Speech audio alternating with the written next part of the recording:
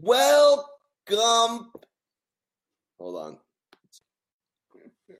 Welcome back to the Fantasy Football Fire. This is the Pyro podcast.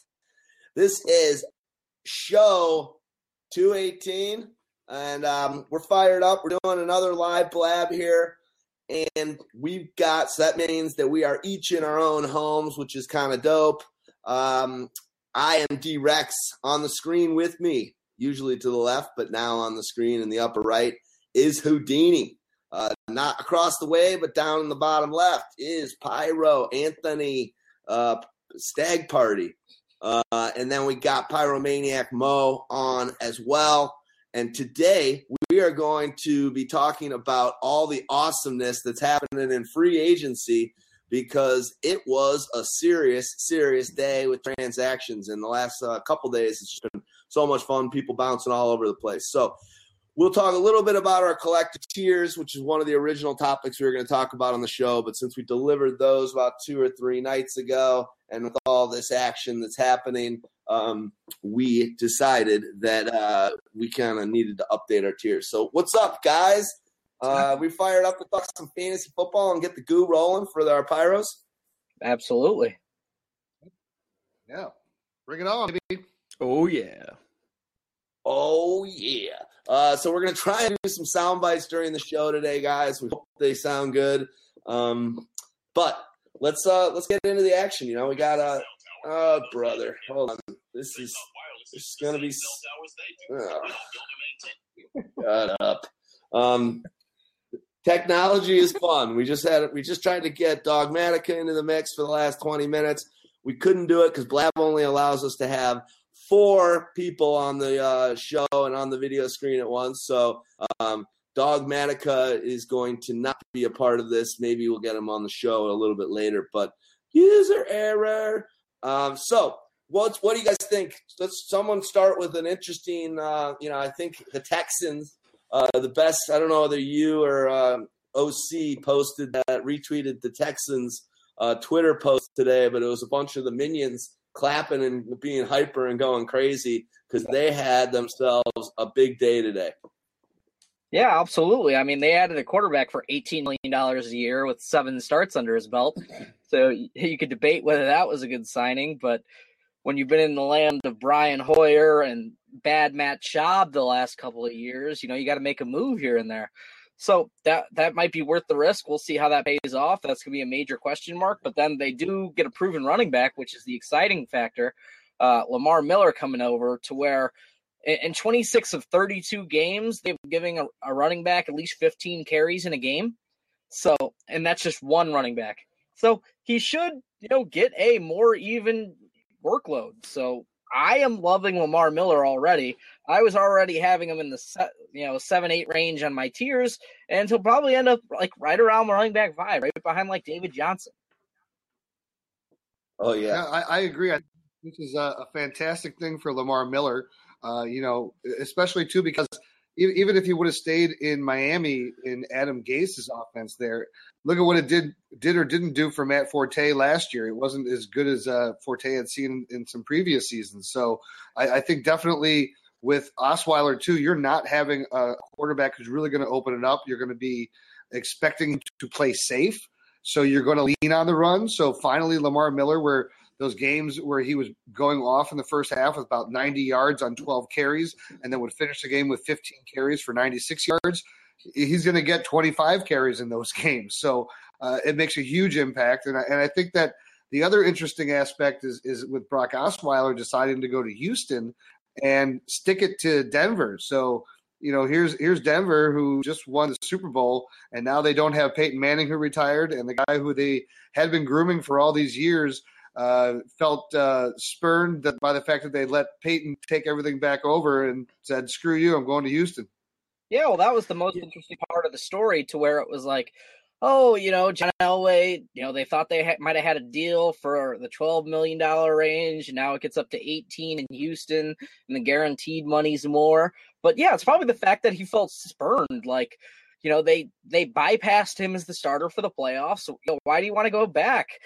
I guess he wasn't involved in that, situation too much, and he hasn't been returning coaches' calls, former teammates' calls since the start of the offseason, and he just sort of removed himself from the situation. So, I can't blame the guy for leaving. You want to blaze your own trail, and you can't do that on a team where you've had John Elway, you've had Peyton Manning the last couple of years. Who the Houston Texans have, like the best quarterback in their history is Matt Schaub, right? So you got a lot better chance to do well there. Yeah, with Osweiler going there, I think it certainly helps DeAndre to actually have, even though we've got a small sample size with Osweiler, I think it helps DeAndre not only having a legitimate quarterback there, but also having a legitimate running back for defenses to have to pay attention to. And I was just talking to Christopher Harris today. I did a fantasy football talk for the Pyro Light, which will release this weekend. And we both were kind of saying the same thing, that we've always kind of liked Lamar Miller over the years. There's always kind of been something, for a guy with such speed. We kept waiting for him to be more of a home run hitter. But one of the consensuses I think we came to is that he's never really had a chance. He's only had one season where they've afforded him over 200 carries. Owners know from last year how frustrating it was. I mean, I think there were 6 games where he did not get double-digit carries. And I think Houston, we're going to see what Lamar really has. And I got to say, even though he hasn't been afforded many carries, he's done phenomenally well. I think 5th in Pyro PPR, 6th in standard last year, even with the low amount of carries he got. I think Houston in the offense, and Stags, this is something you and I were just kind of tweeting back and forth. You kind of liked Houston for Lamar with that Bill O'Brien. It's not quite the one cut and go Patriots, but it's very, very similar. And I think you were kind of saying that you liked Lamar in that offense. Yeah, I like that offense more than I like the Dallas offense for Lamar Miller potentially, just with the outside weapons and then how they will feature him. Because they will feature him. Even if he went to Dallas, they would have given Run DMC some carries here and there. But this shall be a feature role. I think he gets a ton of work. They're just going to be involved. Their offensive line is highly athletic, even though they're replacing, a guard, Dwayne Brown, out for, Jeff Allen. So their offensive line is good at run blocking. They run a little bit of zone blocking schemes. They run some power. They run a little bit of everything. And then DeAndre on the outside, the verticality that he can bring, what sort of vertical stretch did he ever have in Miami? Rashard Matthews, right. Devontae Parker towards the end there. But most of their offense was within the 5 yards because nobody was scared of Ryan Tannehill, throwing that ball deep. I think he's going to have a ton of running lane. I think just the offense as a whole is going to be very effective. And when they give him 18 touches, because he's also very good at catching the ball out of the backfield, and they were able to feature Arian Foster last year on his bum knee doing that. So he's going to be able to do everything. His main competition will be like Alfred Blue, who has one of the lowest yards per carry, averages in the history of the NFL. So that's not a guy you're really worried about.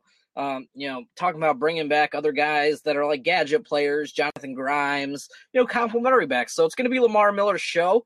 I like this offense because it's one of those things that hits all the things you're looking for. It's got a, number one receiver. It's got a number one running back. They should have a couple complementary pieces at receiver, depending on the development of Ryan Griffin next season. They should have a solid tight end game. And we saw that during the season that Brock likes to throw to the tight end. So I think it's just an interesting developing offense. Now the question is, can the chemistry come together? Because we saw with last year's Eagles that it didn't happen. And it eventually happened really late. Well, the good news is that they are in the best division to not have to worry about that. You're talking about getting, the Colts and the Jaguars and who's the other team that I'm forgetting that's in their division? Tennessee Titans. So you got a real strong division there, and he's got a great defense. The one point that I want to make is though also about Brock Osweiler. I want to bring it back to Osweiler. He got the big money, $18 million, and I want to believe it was Denver was offering him $16 million to stay. But you realize this was all on 7 games started, and it is very eerily similar to the 7 games started in the huge contract that Scott Mitchell got when he was for the Dolphins and then signed with the Detroit Lions. So are we looking at the next Scott Mitchell here? I think they're hoping that the Manning tutelage and having a good quarterback coach and Gase before he split for Chicago and then Miami, and having a good coaching staff, having a Hall of Famer in Elway, hopefully that kind of mentorship will lead into. But it's risky as hell. I mean, I got a bunch of texts from people just talking football today, not over Twitter or whatever, and it was all like, $78 million for Brock Osweiler? Whoa, what do you think about this, D? And it's a lot of money. I mean, that is a huge friggin' contract. And, I was reading that basically Elway knew last week to kind of go on with what Stag Party was saying a little earlier. It's like they kind of knew Brock wasn't coming back, so they're not surprised by this whatsoever. And the truth is, I like it for Houston.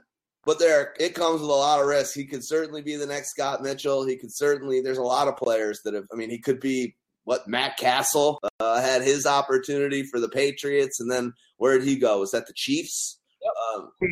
Look what happened there. And then, so you just don't know what you're going to get, but it's a super, the situation as any Houston fan is a lot better now. Look at the flip side. What if they had gotten RG3? What if they had gotten, Kaepernick? What if they had gone and grabbed a rookie in the draft? Are you any? Yeah, Fitzpatrick, who you just had on your team 2 years ago.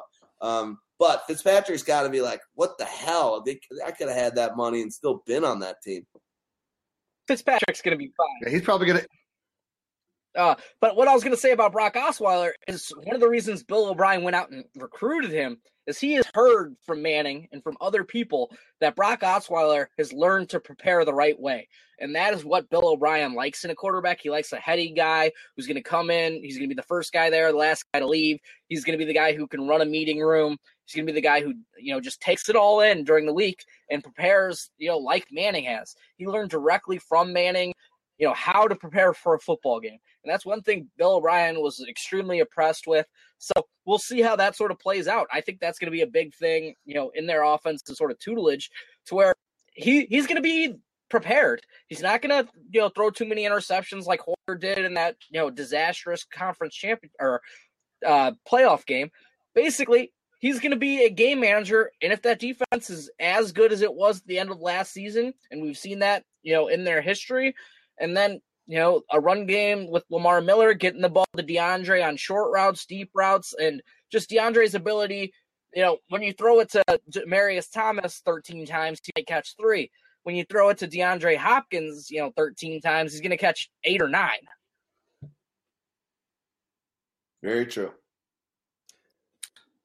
Yep. So let's let me have one last comment for everybody if they got it on Houston, then we can move on to something else. But I'll say the other benefit for Osweiler is that isn't Bill O'Brien a guy that's known as a guy that helps quarterbacks always? Like he always gets the best out of quarterbacks. So if he sees all these traits in a guy who at least now Osweiler is not coming in green.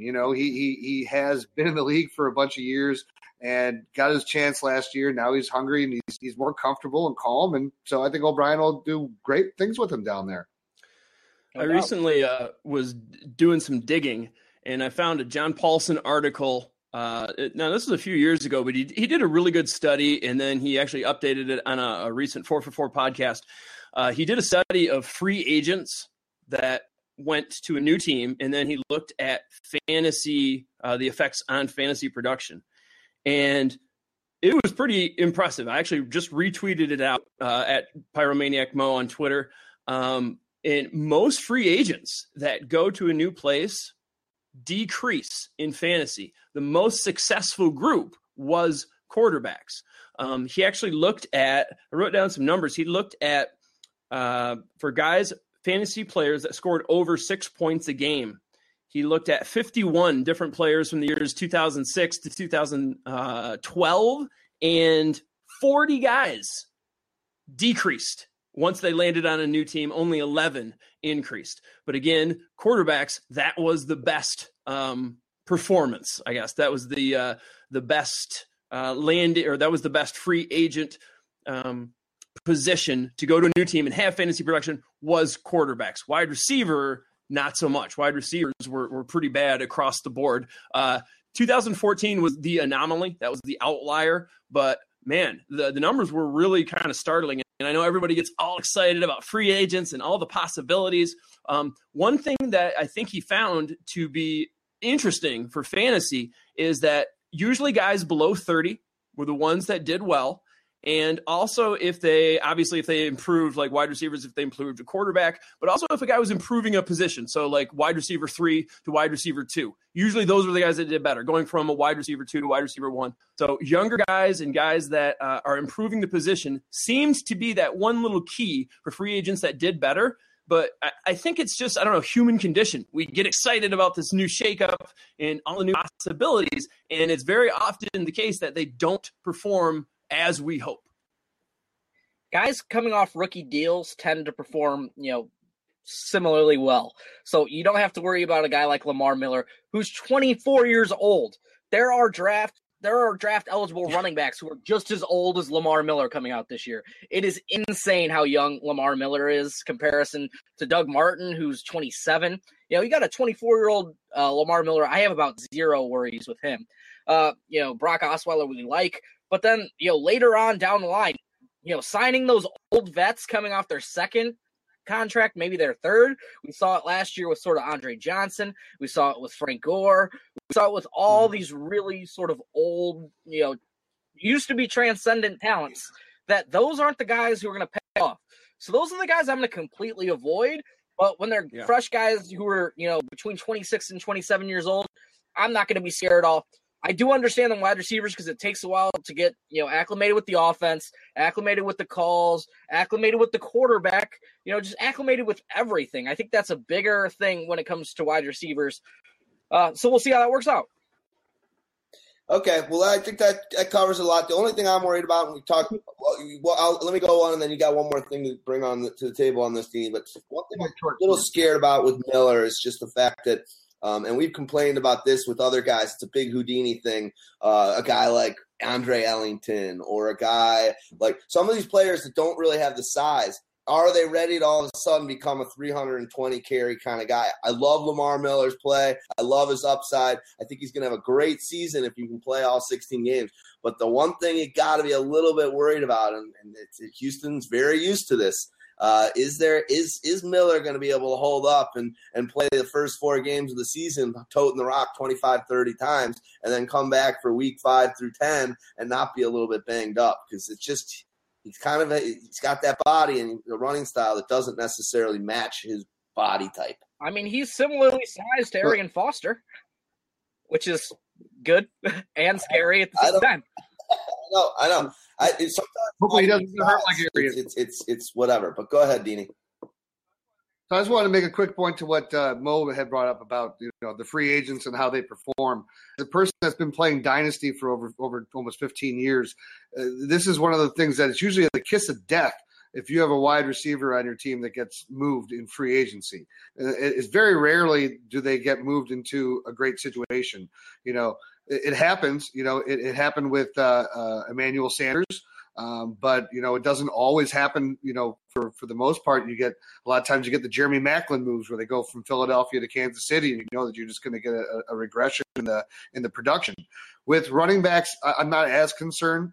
The time it takes to catch on is usually it's going to take about 4 weeks in order to get in cohesion with the offensive line. As long as you're running behind a good offensive line and you have a good situation, things will be all right. So.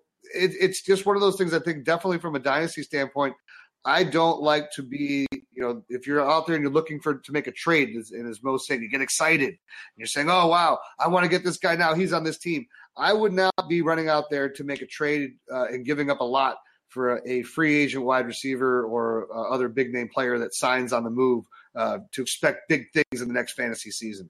So can we, on the flip side of these deals, talk about what it means for Ajay, and then what does it mean for Dog tweeted today that the dynasty players, the biggest nightmare ever is if the next quarterback for the Denver Broncos is a Colin Kaepernick. Imagine the guy you mentioned before, Emmanuel Sanders, when he Benedict Arnold the Chiefs. I wonder right now if he's like, he's like, they won a Super Bowl. They went to 2 with him. But right now he's a little bummed. And if Demaryius Thomas, who already was a little shaky down the stretch last year, has got Kaepernick thrown to him, what's the flip side? What's the vacancy that comes on from these other 2 teams with those 2 players moving? Are you scared for them?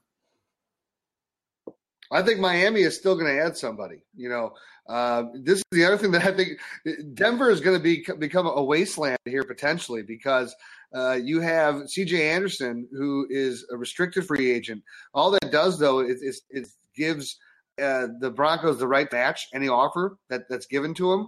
But there's no draft pick compensation if he doesn't sign if he goes the other direction. So.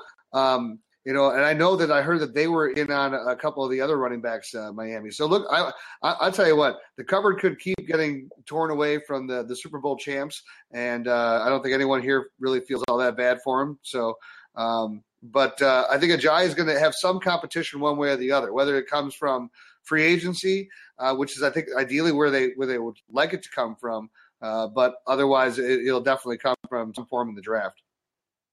I think they're more likely to spend a mid-round pick on a running back, sort of how they did Ajayi last year. They came out today and they said they think Jay Ajayi is a 3-down back. They think he could do it all. So that's, very important for them. They're going to give him a workload. We'll see how long he lasts through it. We know he's got sort of a degenerative knee issue. So I think he's going to be all right, but, he's going to skyrocket the boards. Are you sure? Maybe I think I was looking at my phone while I was walking Daisy and some hot girl walked by and caught my attention or something. Are you sure it said 3-down back? And I think it said 3rd-down back. No, 3-down back. And the other thing is this. At this point in time, when you lost Lamar Miller and you weren't able to get the guy who you were maybe trying to go after, which was maybe like a Doug Martin or something like that, then you know what? You'd say that this guy's our 3-down back because he's the only guy left in house. They don't have any money. His knee cartilage is a 0-down back. Yeah, like Houdini said, what else are they going to say? That would have made it would have meant a lot more had they said it before they lost Miller. But but they didn't say it before. They said it now.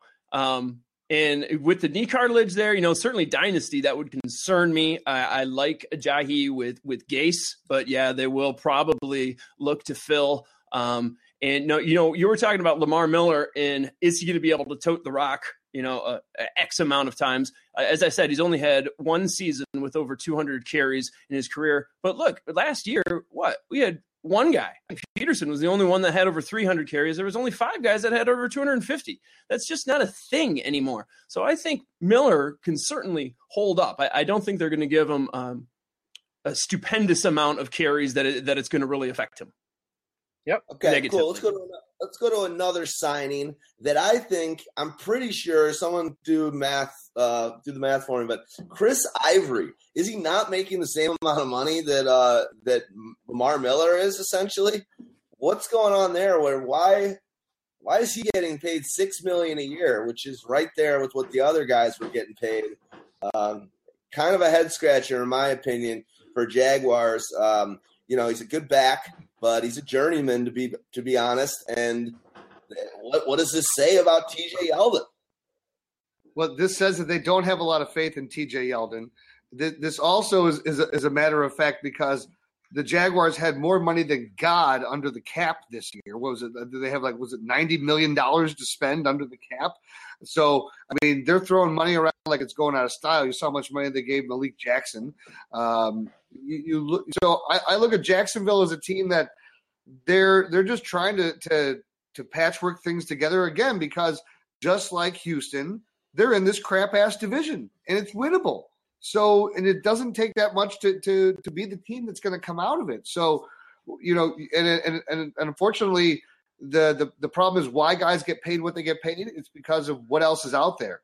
And once Doug Martin re-signed in Tampa Bay, that was the biggest chip that was on the market, and he didn't go. So now everybody else was left scrambling. Well, Chris, is that why you just made money at your next job, Houdini? There's not many good people out there that do your job.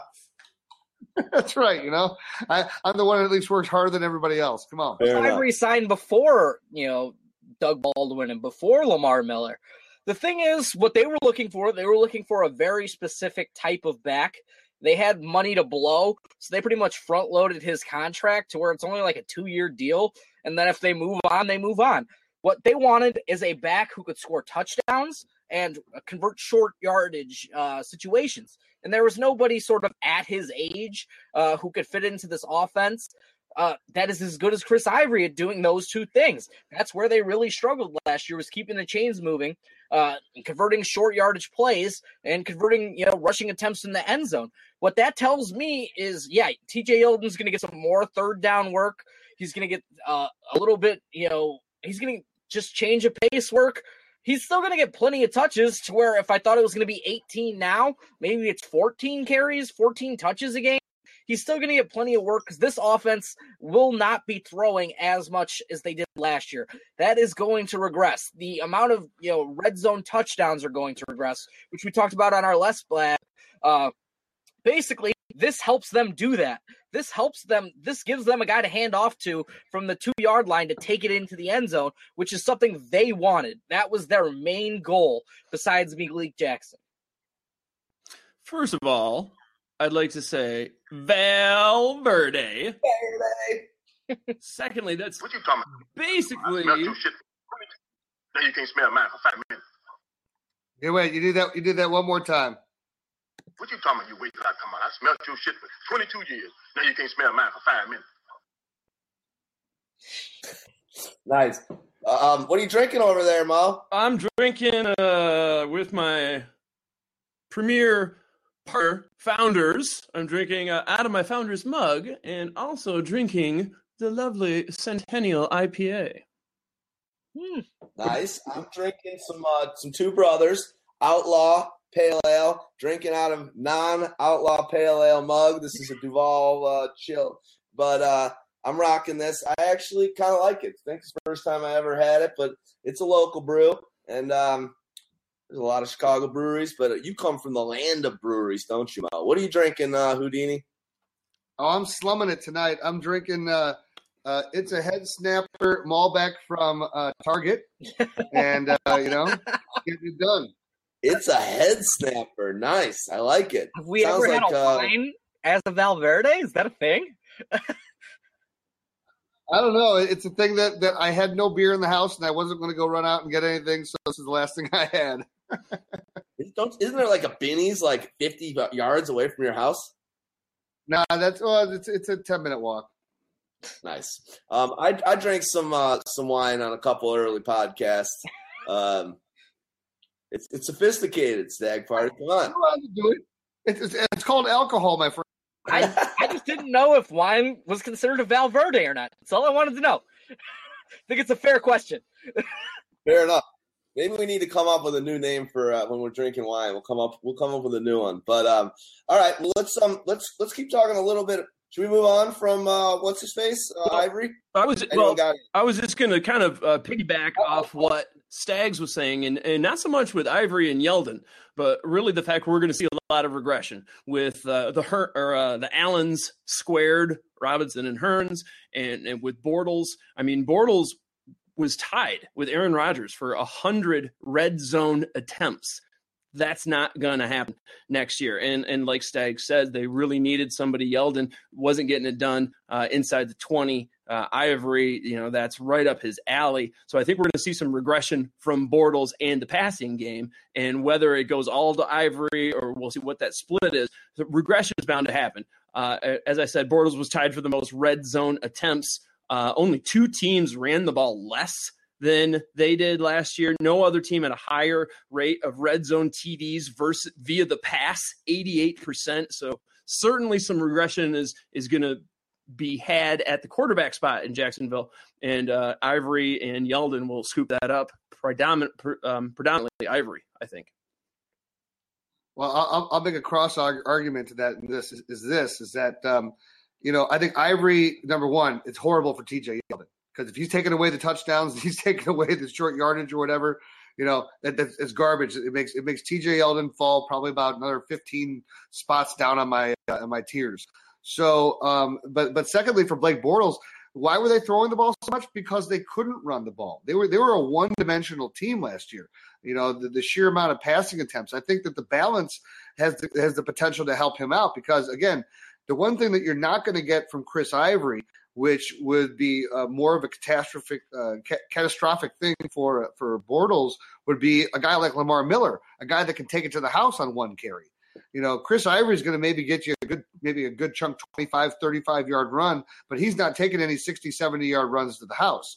So Bortles is still going to get plenty of opportunities, and if you establish the run, you know, we all saw how Fitzmagic did last year when you can establish the run with some good wide receivers, which is kind of like what the A-squareds over there got. So, you know, I don't think it's necessarily as bad for Bortles. I think it actually helps him by giving him more balance. Yeah.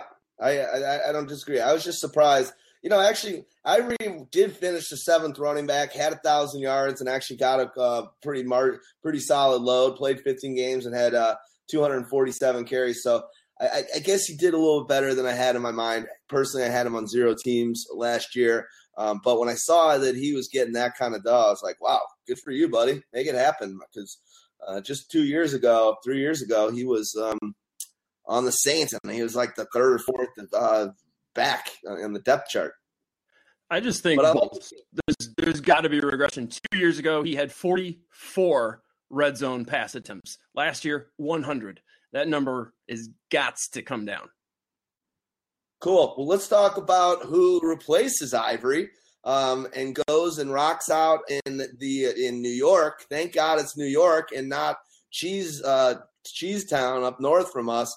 Mr. Matt Forte, the leading rusher, leading yards from scrimmage for a running back since he came in the league, leaves Chicago and goes out to New York. Jets. The talk on the town was that he was being lured by the Packers and guys like Peppers. And then there was obviously other talk that he might go down and join Gase in Miami because of their relationship there, or Ravens. I don't know. They thought, you know, if that Ozzie was talking, they're going to make a big splash in free agency. And we'll talk about who they signed today a little bit later. But Forte, is he going to have a season like he did 2-3 years ago, or is he going to be a little bit more like he was last year? Big things? Is he the workhorse? You know what? It's hard to exactly determine what he's going to be right now. First of all, how interesting is it, again, that we continue to have – there's a lot of Chicago Bear, New York Jet connections. You have, Brandon Marshall, who recently went there, and so obviously now he must have really liked his time with Brandon Marshall that he's deciding to reunite with him in New York. And, in years past, if you remember, Thomas Jones, running back for the Bears, who ended up leaving the Bears and then going to the Jets as well. But I think everything right now is predicated on what the hell are the Jets doing with their quarterback position? Because if they don't sign Ryan Fitzpatrick, then and it ends up being Geno Smith, then this is going to be a bad time for Matt Forte. If it's Ryan Fitzpatrick, then I think that you still have a chance because, again, with Decker and Marshall out there, and the fact that what Forte will be able to do that Ivory was not able to do in that offense is catch the football. Yeah. So now all of a sudden where you had all these Bilal Powell, yards, this could become that one big swan song year for a Matt Forte, because if you have a talent like that, you're trying to go for it all. He basically signed it's a 2-year deal, so he's in it to try to win it. And I think it works only if there's a good quarterback, and I think it needs at this point with everyone that's gone, it better be Fitzpatrick. I mean, that's a big, big deal. Bringing Fitzpatrick back is going to make or break sort of Matt Forte for me. Even though, Matt Forte is probably going to catch the ball from whoever's at quarterback, Fitzpatrick had a ton of dump offs. Ivory had some catches. I think he had, 33 or something. And then Bilal Powell had a ton, especially down the stretch. So he could have, another 60-catch season. The things that Matt Forte doesn't do well that Chris Ivory does well is convert short yardage and score touchdowns. Rushing touchdowns. I mean, yeah, Forte's had some nice, receiving touchdowns in his career, but he is not a giant touchdown guy like a Chris Ivory was for them last year. So that's one thing, that they want to be a tough running team and then throw off of that. Forte takes away a little bit from that. So I wonder if they provide a compliment or if they give, Zach Stacy, who didn't really get a lot of work there last year, some more work on just being the hammer. Because that's not Forte's game. Forte is a well-rounded player who does a lot of good things, but he's great in the passing game, but he's not a great pass protector. So the things he does, he's a well-rounded back, but I don't know between Bilal Powell and Chris Ivory if they really got better. I mean, those two guys, while it might, like fantasy, you want one guy to do everything. Those two guys, had a pretty synchronous season last year to where they were pretty good as a running back unit. Forte, he'd surprise you. He is last year 30 red zone attempts. He kind of surprises you for how often they use him, and for having that name as not often given the ball in the red zone. I think that kind of followed him his first couple of years, but they were starting to give him the ball more in the red zone, especially last year. He has one of the lowest red zone conversion rates running the ball inside the 5-yard line in like the history of the NFL. He's not a good red zone running back. You want to know who's got one of the best Valverde conversions during the Pyro podcast? D-Rex. Valverde. Don't nobody go in the bathroom for about 45 minutes. Somebody open the window. Somebody open the window. window. Things talking about Fitzmagic a little bit earlier is, and since we're on the Jets, I saw a great Eddie Murphy tweet that one of you guys did for Twitter today. I killed it on Twitter today. That was all me. That was great. I was all right on Twitter too. We were collectively, it was one of our better days. I think that one was cracking me up. Where Fitzpatrick sitting there, he's like, "What movie is that from? Is that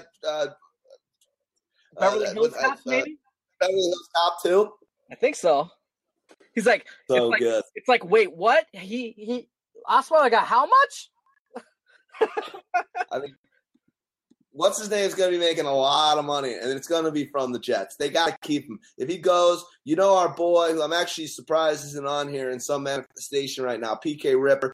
We had him on our last show. He bounced on for about 10 minutes. He's actually going to be helping us out with some content. I've been talking to him this week, and he's going to join forces. Me and Stag Party are going to have a conference call with him later this week, and he's psyched to help us out with some content. But that guy knows his stuff. Obviously, he's been a juggernaut for us on Twitter and Facebook, just one of our biggest fans. But he's a Jets freak, and he's basically always saying, he's like, if these guys do not sign Fitzmagic, we are totally screwed. Does no one remember what it was like over the previous couple of years with what the situation? So Fitzmagic is probably going to get, 2-3 year, $18 million or nice guaranteed dough, and then ride off into the Harvard sunlight. They've got a nice team. They got some nice offensive weapons. I mean, Decker, he was just, never scored 2 touchdowns in a game, but had a ton of 1 touchdown games. Just a solid guy. You got, as one of you guys mentioned, the double Chicago connection with a Brandon and a Forte. Fitz surprised everybody, even the rook, or I guess now entering his second year, Devin Smith. So they've got some really nice offensive weapons. They're going to be, we talked about power in numbers. Jets could be one of those big teams next year. Hey, there's the guy who's feeding Houdini all his stats. That's right. This guy gives me all the info. The 2-man team. I wish I could grab Daisy right now, but she's asleep. She's always like, "What is my idiot owner doing talking into this computer all day?" Breaking news. Yeah, he's like, he doesn't. Breaking news: Rashard Matthews goes and signs with Tennessee instead of New England. Oh, that hurts a little bit. I mean, they've got a bunch of 2s there in Tennessee, so it's like, well, that helps no one. Well, but you know what though? It helps Dorial Green Beckham. Again, you got to have, because now you still have you got Kendall Wright, Green Beckham, and Rashard Matthews. So now at least you got 3 viable options out there, 3 weapons, and Green Beckham is the guy that has the size and the ability to just take it to another level. So giving him some more support and having that actual third option out there, I think Mariota could have a potential breakout season next year. I think he's going to take a big, maybe not a breakout, depending on how you define that, but I think certainly a large step forward. Really liked what I saw out of him. And Rashard Matthews, I was talking about this with Christopher Harris as well. Last year, I kind of picked up Baldwin. Now, I didn't hang on to him long enough because he didn't really start performing until week 10, but I picked him up because he was one of a handful of guys that had hands for the long ball. He had an average depth of target last year, 2014, average depth of target beyond 10 yards, and also had a catch rate of 70%. There weren't many guys that did that, and all the guys in that category were big-time names. And Baldwin was the one that wasn't. And so I was really kind of seeing him, just didn't have the patience with him. So I looked at that this year. Who in 2015, who were some guys that caught the long ball consistently? So over 70% catch rate and average depth of target, double digits, beyond 10 yards. Rashard Matthews was one of the few. And I really like him. The other names that kind of stuck out there, Rashard Matthews, Willie Snead, also. Now, this, I think, is more so the quarterback. There was only like 6 names, Curse, Lockett, and Baldwin, which I think is really more indicative of the system and perhaps the quarterback. So I'm kind of eyeballing those guys, Matthews, Snead. I want to see where Curse lands, but I'm kind of watching Matthews. I think he might be able to take a big step. I like the quarterback situation there. I think this is one of those things that John Paulson sort of identified is when they are going from one place and they upgrade at quarterback, which to me, Rashard Matthews, he's getting a better deep ball thrower, I would say, than Tannehill was. I think also. Yes, Tannehill stuck with the deep ball. Mariota wasn't much better in a year. Well, it was his rookie year, and he had a lot of really impressive stuff. He had several multi-touchdown games, a couple of 5-touchdown games, I believe. I really liked what I saw from him, and he's also, I think, going to improve where he was in the depth chart, I guess. I think he's going to be getting some more targets where he is in Tennessee just from lack of competition. So that's one of the things Paulson said for free agents to look for, improvement at quarterback and then a step up in targets or basically on the depth chart. I don't know if he actually moves up. I think he's sort of in the same position he was. He's sort of a running back 2-ish on his team, maybe 3, because they've got still Delaney Walker there, and no team threw the ball to tight ends more last season. They also came out today. They said, we'll throw in this DeMarco Murray trade. That was one of the lightest returns I have ever seen in my life, that he is going to be a workhorse running back. And that this offense is going to run through him. And remember, they give him the ball. Mike Mularkey has a tendency to give the ball to a guy a lot.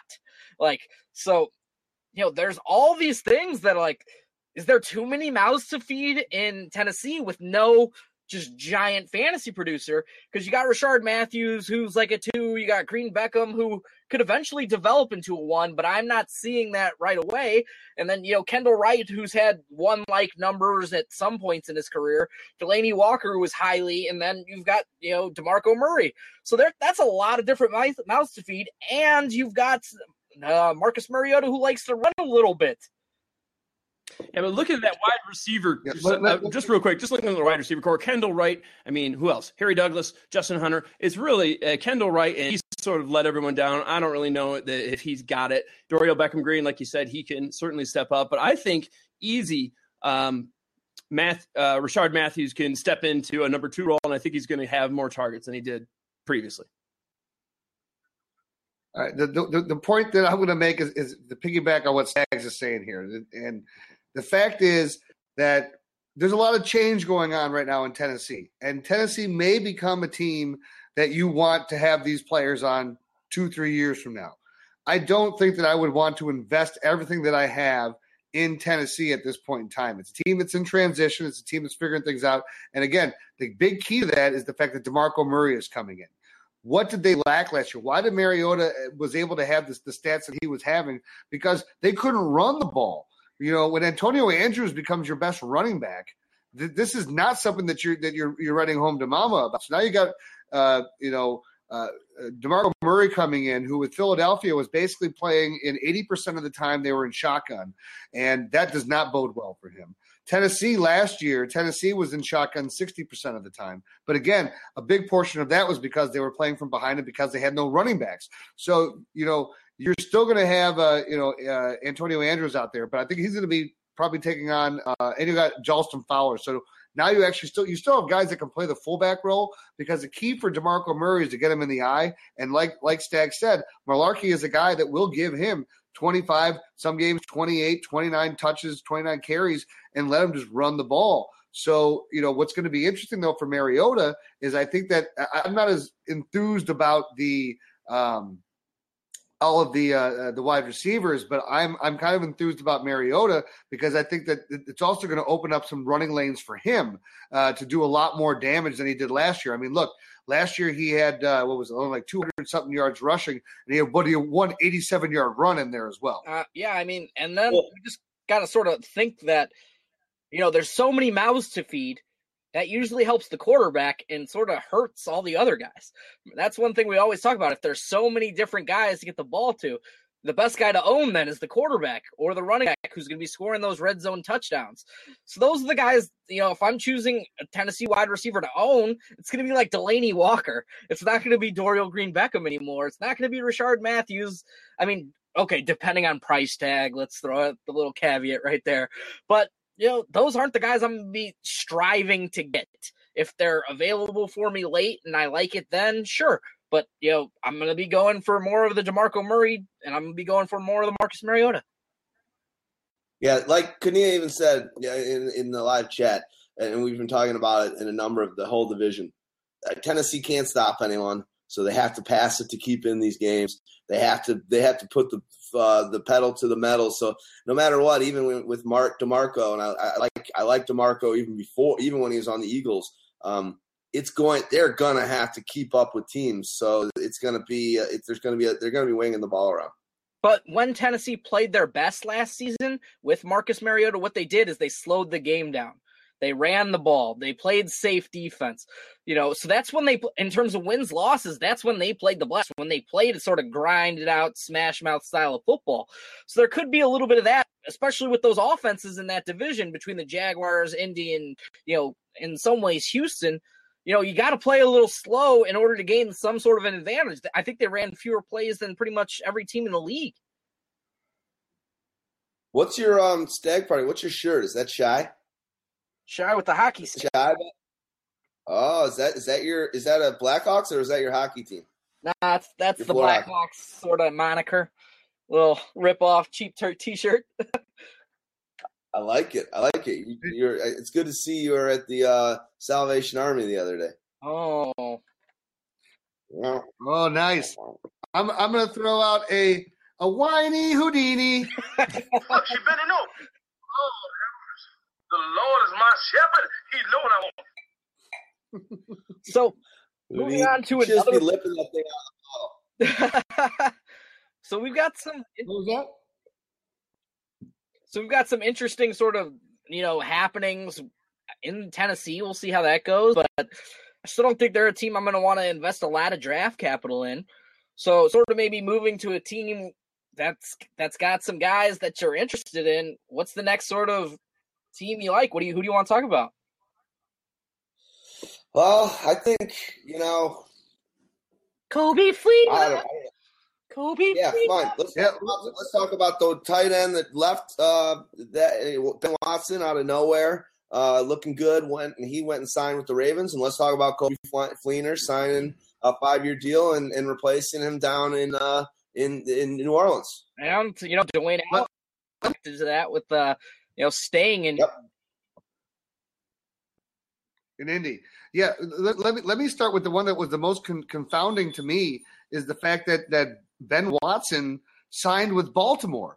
You got Crockett Gilmore, you got Max Williams. It's like the one thing you don't have there is great wide receivers. Yeah. So what the hell are you guys doing there? Right. And you're just bringing another tight end. I mean, maybe Watson at this point in time is just chasing the money, which I can understand. The guy's been in the league for a bunch of years, and he had a great year with New Orleans.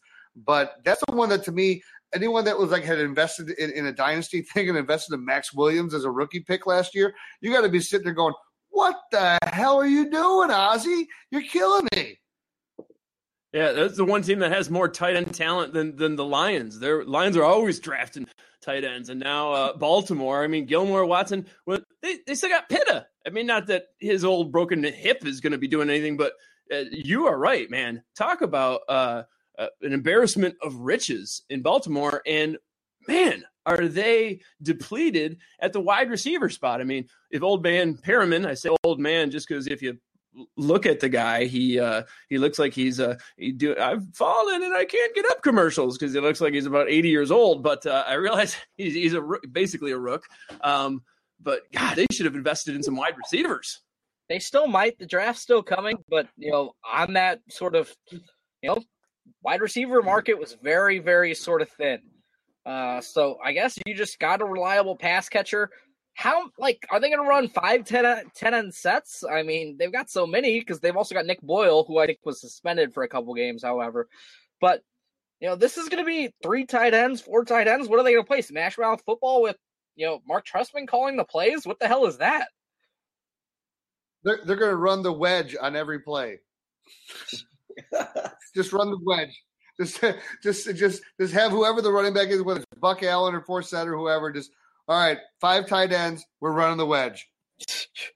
Well, Ozzy's an old tight end, Hall of Famer, so he must obviously he's got inflated and high thoughts on the position. So, but I would say it's safe to say that Gilmore isn't as great as that maybe we thought he was over the course of the last couple months, and the fact that Pitta, whether he wants to come back or not, his days are done with that team. Yeah, couldn't agree more. Yeah. I mean, I think he's a tight end 2 now, though. Where if he would have signed back with New Orleans, he could have been a top 15-ish tight end. Now you're looking at him like maybe tight end 20, maybe tight end 24. He's not a guy I want to invest any draft capital in, especially when I'd much rather take a high upside guy who replaced him in Kobe Fleener with the Saints.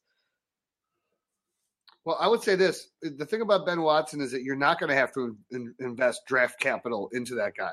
But he's a guy that if you're sitting there, and I'll tell you what, depending on what you're doing at tight end, if you're waiting until the very end, he's probably still going to be there.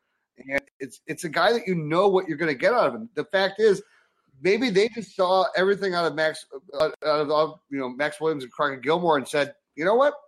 These guys aren't going to be that great, and we actually think we might have a chance next year, which I think they legitimately do. I know Dog thinks they do with how he's projecting with what Flacco is going to do.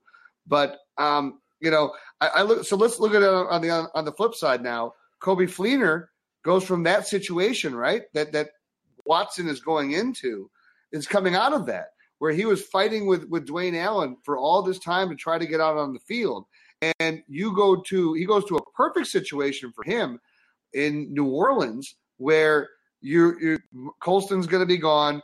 You have Willie Snead, who you have as one receiver. You got Brandon Cooks as another, and then you have nobody else. So Fleener automatically goes in and maybe even becomes option number 2 in that offense. And look, what Drew Brees could do with Ben Watson, what makes you think that he's not going to do that and more with Kobe Fleener? I agree. I'm really excited. Who I was high on for years, and it didn't happen for him in Indy. I mean, I'm excited for Kobe Fleener. I'm going to move him up in my tiers. I think he's going to be tight end 10. I'd much rather have him than Eric Ebron.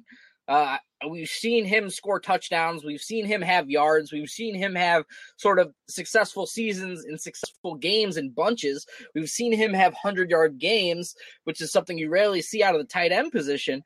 So he's somebody I've, definitely moved up. They paid him a bunch of money. They've got a role carved out that they know how to use a move tight end.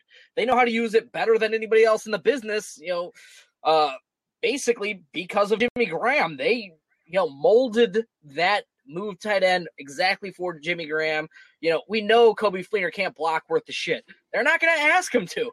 That's the best part of this. They're putting him in a situation where he never blocked anybody. Where he can. Jimmy Graham never blocked anybody. Yeah. Great. Kobe Fleener never has either. Well, Pyromaniac Mo is referring to our tiers. You had Fleener pretty high as is before this happened, and I think you had him the highest out of the 5 of us at 13. What does that mean? That means you're got to be moving him real high after this news that he's going to be the tight end for Drew Brees, right? You got to be super ecstatic about the guy. Yeah, and that was kind of based on I thought he was going to be going somewhere, free agent. And if you look, he's been really now touchdowns. We always talk about how touchdowns are very dynamic. It's a hard stat to replicate. He's been fairly consistent, but targets, 2013, only his second year in the league. And as we know, tight ends take 3 years before they really get the system under their belt before they really get going. His second year in the league had 87 targets, 52 receptions. Third year in the league, 2014, 92 targets, 51 receptions. Last year, 84 targets, 54 receptions. He's been really consistent. And certainly with Drew Brees now, I'm liking him even more. I think Drew Brees is going to have a bit of a bounce back season this year. And I've really liked what I've seen with Fleener. And I think it was just the fact that what's held him down was the fact that they had Dwayne Allen, who he's a great blocking back. I mean, Allen is a tight end, is a really complete tight end. Fleener is a pass catching tight end. And I think he can be, this could be his best season by far. So I'm certainly going to be moving him up. I haven't looked yet, but I could easily see him, right at 10, maybe something like that. Well, I'll tell you, if we did rankings and tiers based on ugliness, now that Fugly McSkittles is out of the league, Marshawn Lynch, in my opinion, tier 1, across the board, number 1 overall pick, Coby Fleener. It's got such a nice California love. I also, completing the circle here, I also sort of like it for Dwayne Allen, getting to be the only guy. The thing is, you can't draft him highly because he has major injury question marks. I think he's missed like 23 of the last 41 games or something.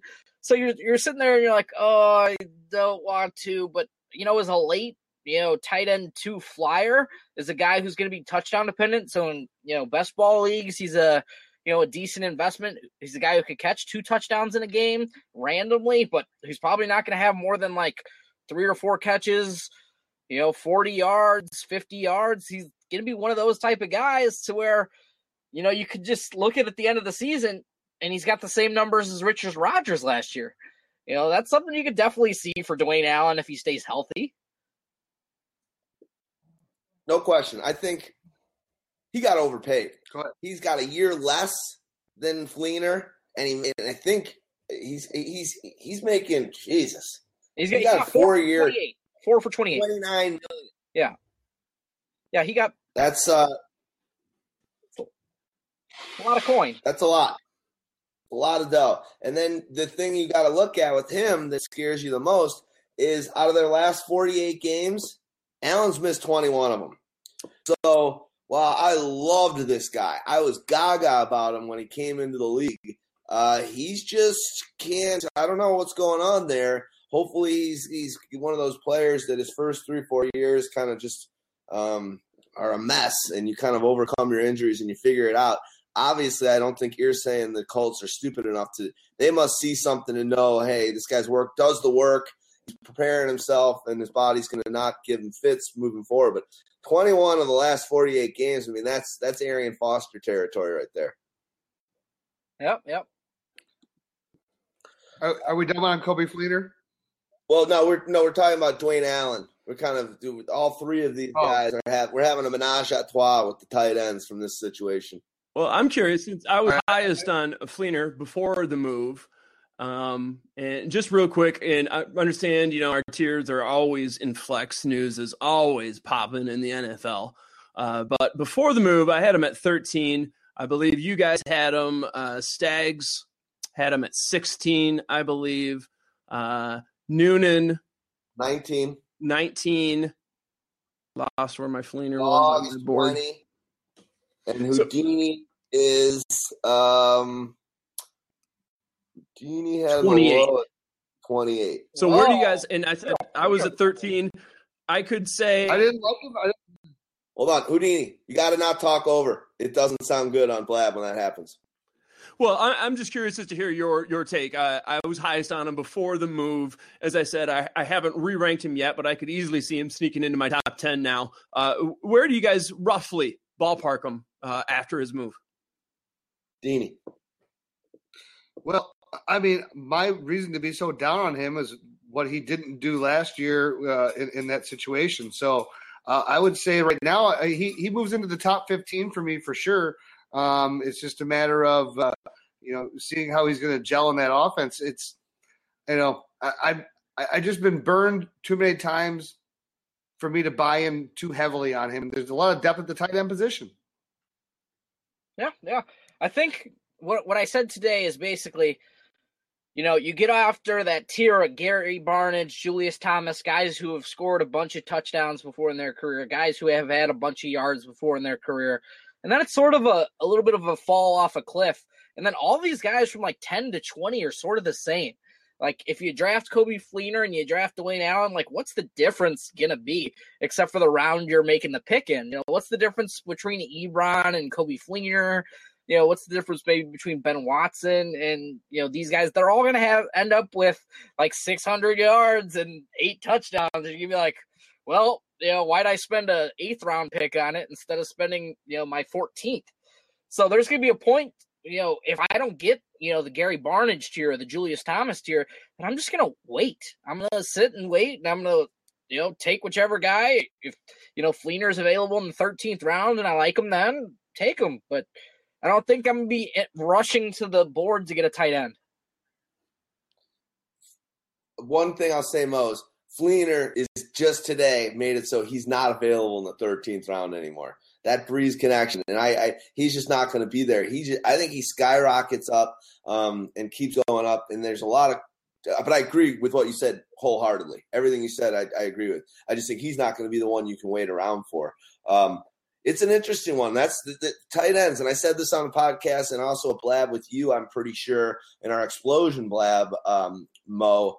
I'm going high. I'm doing again. I'm going to have one of those tight ends in the first 6-7 rounds, and I'm just going to roll my dice. And even this year, a Delaney Walker is sexy as hell. Even a Kelsey, like you said, a Barnidge. I don't know, man. I got to get one of those guys because once you move past that, it is vanilla cake, and then it's vanilla cake with a cherry on it. Then it's vanilla cake with a little chocolate on it, and it's just the same deal with another little flourish. Yeah, Delaney Walker, we all ranked him 5 or 6, basically across the board. One guy I think could be sneaky. Stags and I are highest. We're talking tight ends here. Ebron. I think the Megatron departure really helps him entering his 3rd year. Great year for tight ends.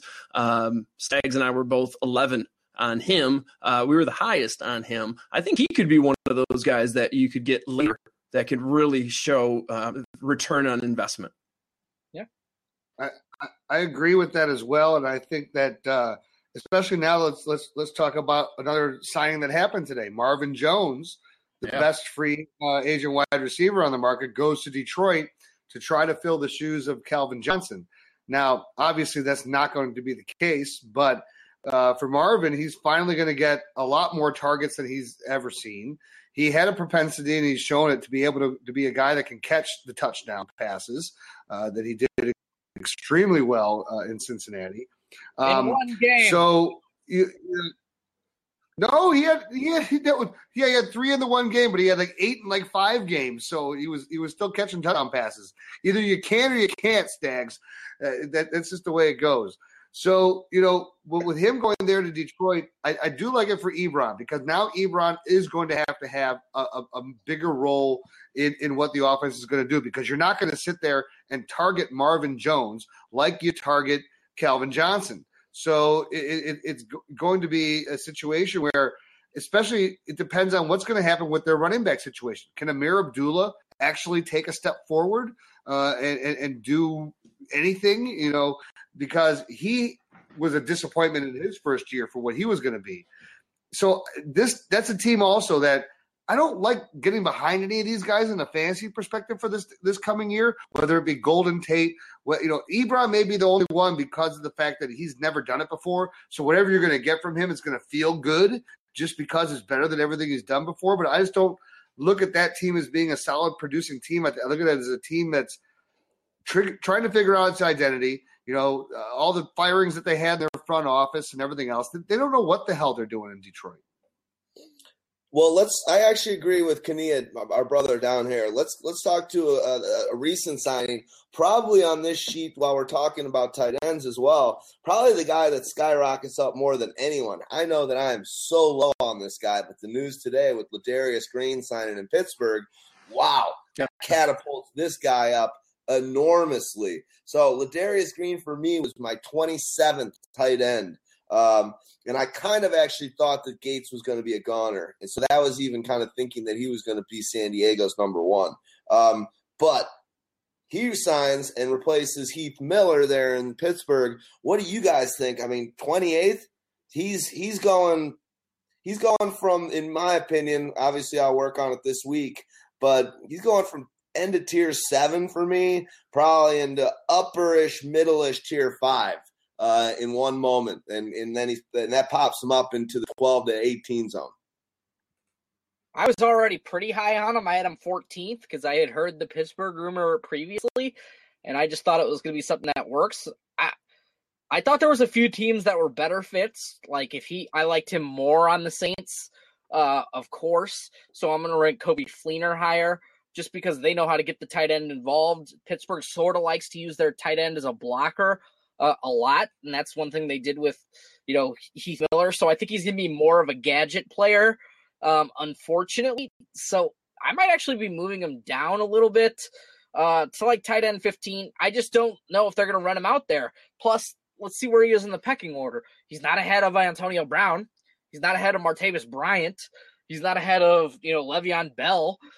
Basically all these guys, I like them all more. I like all these guys, more than I like Ladarius Green. So he's going to be lower on my list. I think he's going to be more of a gadget type of guy who's going to score a couple touchdowns here and there. And I think a lot of Heath Miller's success, even if you can say it, he had some consistency, but never really just dominated, was the fact that Ben, when he needed a third down, when Ben needed a play and needed some short yardage, it didn't matter what the play call was. He knew that he could bounce it low, throw it low, and Heath Miller was going to come up with it, use his body, and just turn or lean backwards and get a couple extra yards. Ladarius Green just doesn't have that kind of steady toughness, use of his body. So I fear that, and obviously it takes a little bit of time to gel and get that kind of that good rapport with one another. I think that's going to be tough for Ladarius Green. Ladarius Green, in my opinion, shown over the course of the last 3-ish years where we've all been on, or you guys probably more than me, but everyone's giving him all the upside. And he's going to do it this year. He's got all the opportunity to do it. I think he might be a little heartless and not the kind of guy that actually I don't know if he's a Steeler football type of player, to be honest. He might be a lot more of a Southern California Charger type guy. And, just to be clear, he hasn't officially signed yet. They're certainly expecting it. But like you say, nary a 5-touchdown season, nary a 500-yard season. Last year was his best at 429. Only one season above 30 targets. Just the proof is in the pudding. He's expected year in, year out to get it done. Haven't seen it, of course. Hasn't had the opportunity. He's had a great on his team the entire time. So we will see. I don't know if he's the tight end I'm going to be gambling on, though. Here's the thing. The problem is – go ahead, Stags. What happened is the reason Heath Miller was sort of so successful in his career is basically every year he's on the field. He's always on the field. Basically, outside of the year he tore his ACL a couple years ago, he's been on the team – and over the last 5 years, he's been on the field for 95% of the Steelers' snaps. Like, he never comes off the field. So when there's ever that, check down, he's there. He's on the field. He gets 2 extra targets a game just for being on the field more than any other player. It's sort of like Jason Witten. Well, the other thing that I would say is you talked about D-Rex, Heath Miller being the safety blank for Ben Roethlisberger. Since when have you ever thought about Ladarius Green, and the first thought that comes to your mind is, wow, what great hands on this guy? Doesn't happen. Said no one ever. Said, I'll tell you what I said. I don't give a fuck. What movie is this? I should know this. I don't. Friday or next Friday? Friday. God, I did not know shit about certain movies. One thing I will say, and I'm happy to announce this, I'm back on Netflix DVD sending out. So now I'm going to be able to get any movie instead of having to watch friggin' Netflix or pay $8 for the more recent movies. Ever since Blockbuster left, I haven't been able to get old school movies and stuff. So back on the Netflix, now called DVD.com. Good times. First movie I had sent, I've been off it for like 5 years, was Alfred Hitchcock's Rope. Remember we talked about it. When you were in town, we talked about that. Yeah, baby. Maniac Mo. If you're into cinema verite and you're into amazing kind of really ahead of its time cinematic kind of storytelling, Rope is where it's at. There's like a 12-minute scene where the camera's sitting like in a corner, and I know you get restless when we don't talk fantasy, but he just throws a camera in the corner, and it's like a 12-minute scene where people are talking in another room and whispering and stuff, and it's pointed at a wall, a closed closet door. So this guy does a long scene. One was out of its mind. No one did it, but it wasn't even pointed at anything. Now I think someone walked by it briefly to go to the restroom or something, but it's amazing. Do you know? I believe that was the inspiration for Reservoir Dogs. For sure. The scene where they're in the bathroom and it's just like that weird angle shot, and it's a long shot, and it's in the other room. You're only seeing it through the mirrors and everything. I think that was the inspiration that Quentin Tarantino had when he made that shot. Yeah, when he cuts off his ear, I think is. No, it's before that. It's when they're discussing in the other room while he's bleeding out on the steps, and it's at the same time where the guy who had his ear cut off is complaining that I just had my ear cut off, and Tim Roth's like, I'm dying over here.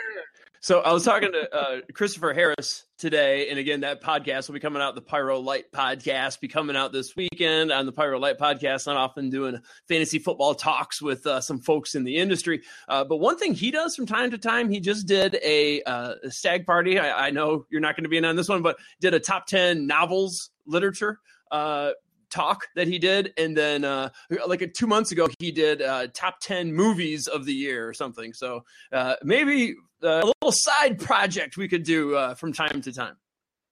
Rope? I don't need no fucking rope. What are we gonna fucking use this rope for? Now that's a fucking movie.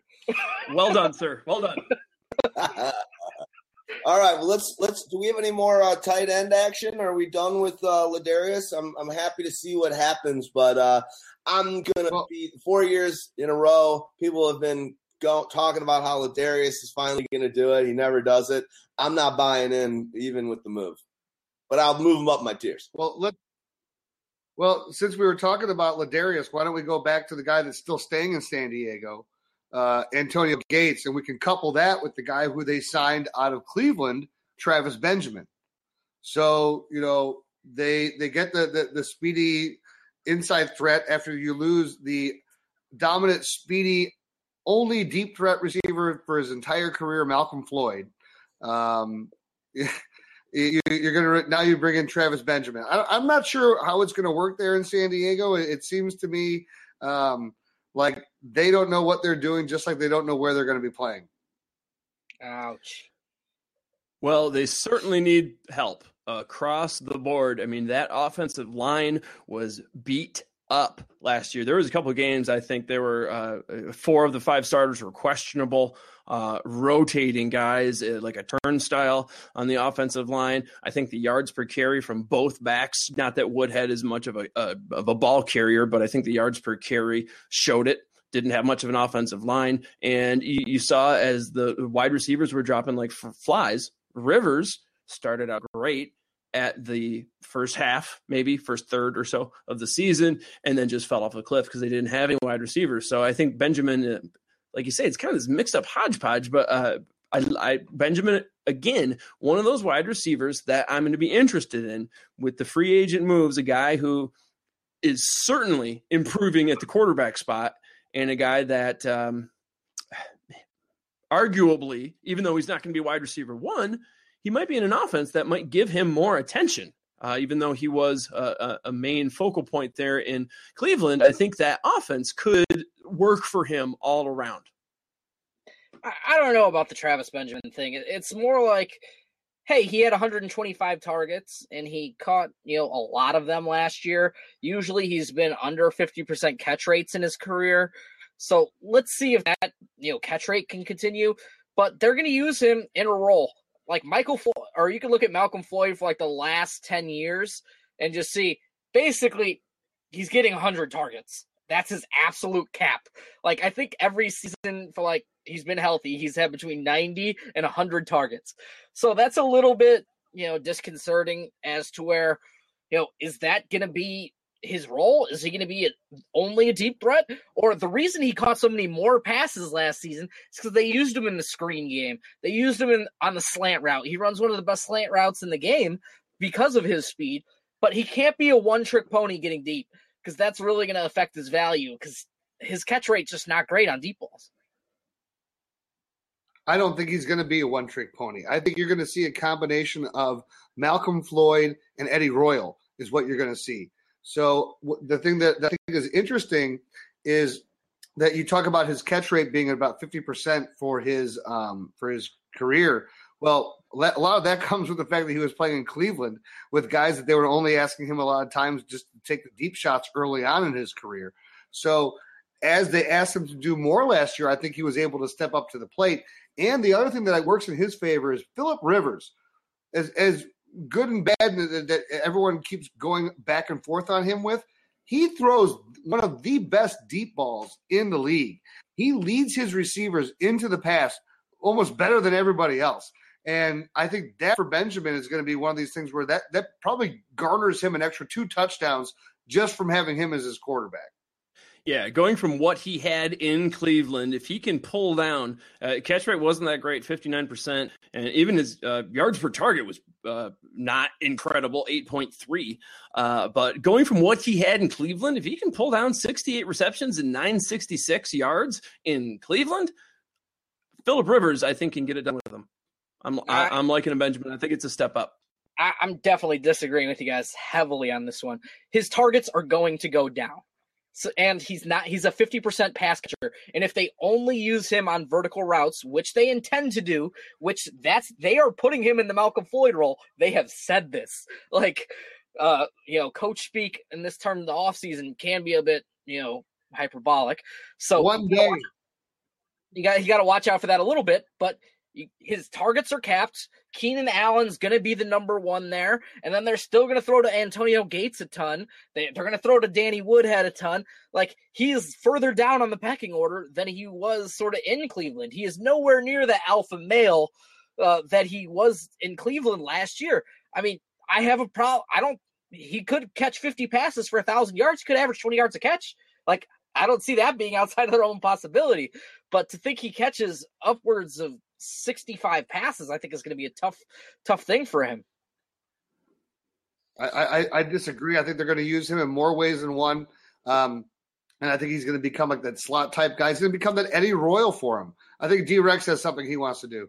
Well, you were saying that you thought he was going to be a hybrid of a couple players. I'm just going to tell you, I'm a hybrid of a couple people too.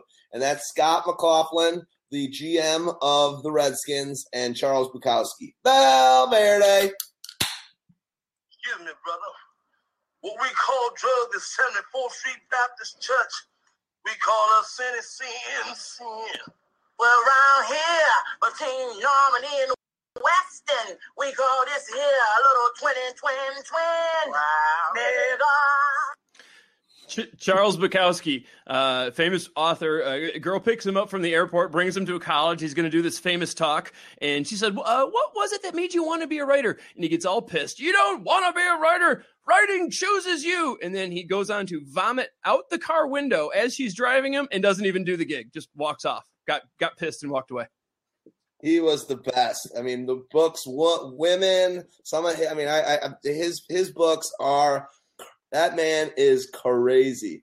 He's the L.A., literally a vagabond writer where that guy just goes, starts drinking, breakfast of champions like no other, goes to the track, smokes 3 packs of cigarettes, probably writes about 3 paragraphs of his book, then goes and opens whiskey, and then fucks a whore. That guy was the greatest. Ordinary tales of madness. Yes. Lip it. Wine-a-dini. Older the berry, the sweeter the juice. I think it's the blacker the berry, the sweeter the juice. Yeah, well, yeah. She blacker than a motherfucker, too. Eugenie, if you're going to drink wine, I agree with D-Rex. You got to drink it right from the bottle. Harry Farrell style. It's not Boone's Farm. MD 2020? No, not that either. Just so if I had night train, I'll do that. Yeah, I get one of those. That's no problem. Just so you know, Houdini, I kind of want you to be drinking wine on our shows moving forward, and I want you to be wine-a-dini in it every time. Pretty epic. We went to this, little off topic real quick, and then we circled back to tight ends. But let's move to the other free agent. Let's revisit Marvin Jones going to Detroit, and how you think he's going to fare there. Because that's another one I have mixed emotions about, highly. I'm not a giant fan.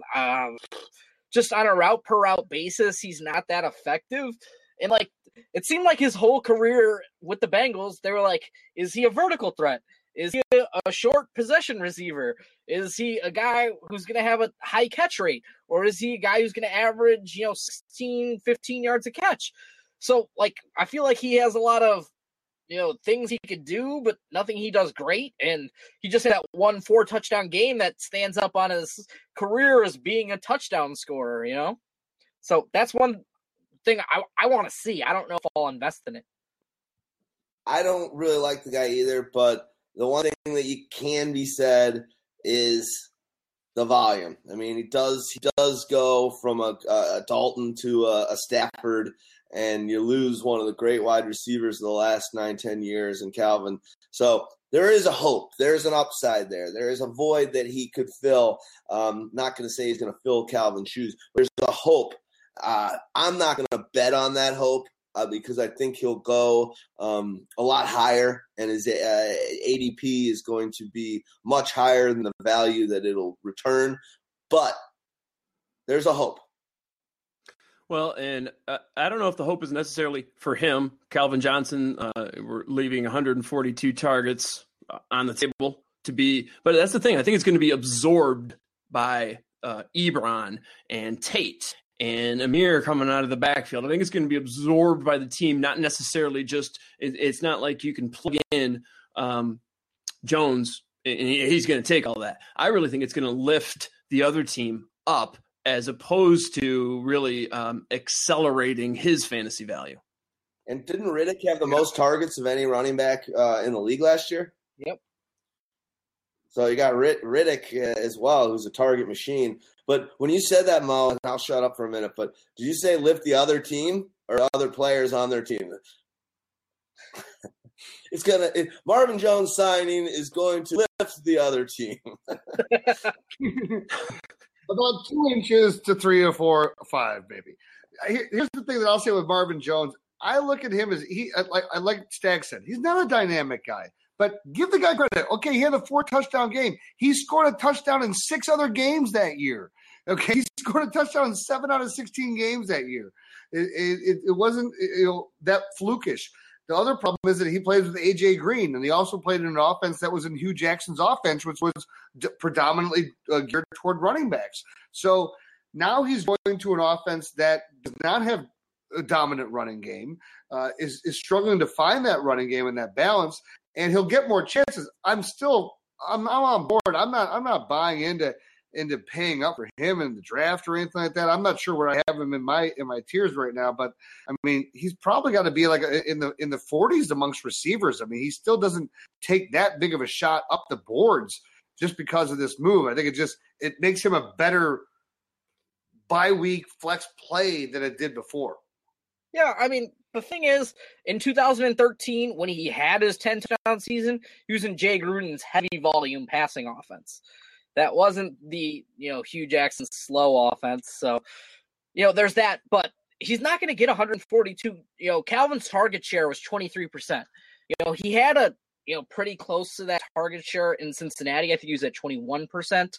He's a guy who's going to get probably 120 targets next year. Maybe he catches 75 passes and, he could up 1,000 yards. But how close is he going to come to repeating that sort of, 10 touchdown season?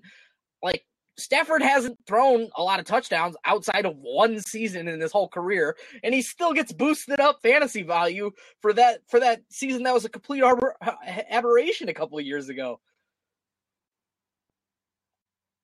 Good points. One thing I want to say quickly before we talk to anybody else, I think we got about 10 people live on the show right now. 11, there's our guy, Marino. What's up, buddy? One thing I want to mention is that as Stags walks away, we'll talk about him a little bit. Stags has been working his butt off along with the whole team. Mo, myself, Houdini, Dogmatica, OC, Valverde, who's on the line here. We're all kicking butt, and we delivered and released our first version of our draft kit last night. So if that is not amazing to have a draft kit out on March 9th, I think we beat our own record by maybe 2 months, but definitely a month and a half. No one else in the industry has their draft kit out. Go check out pyromaniac.com. I'll type this in. Houdini, type that URL in there for Sreek, our buddy. Okay, pyromaniac.com. Check it out. It's $20.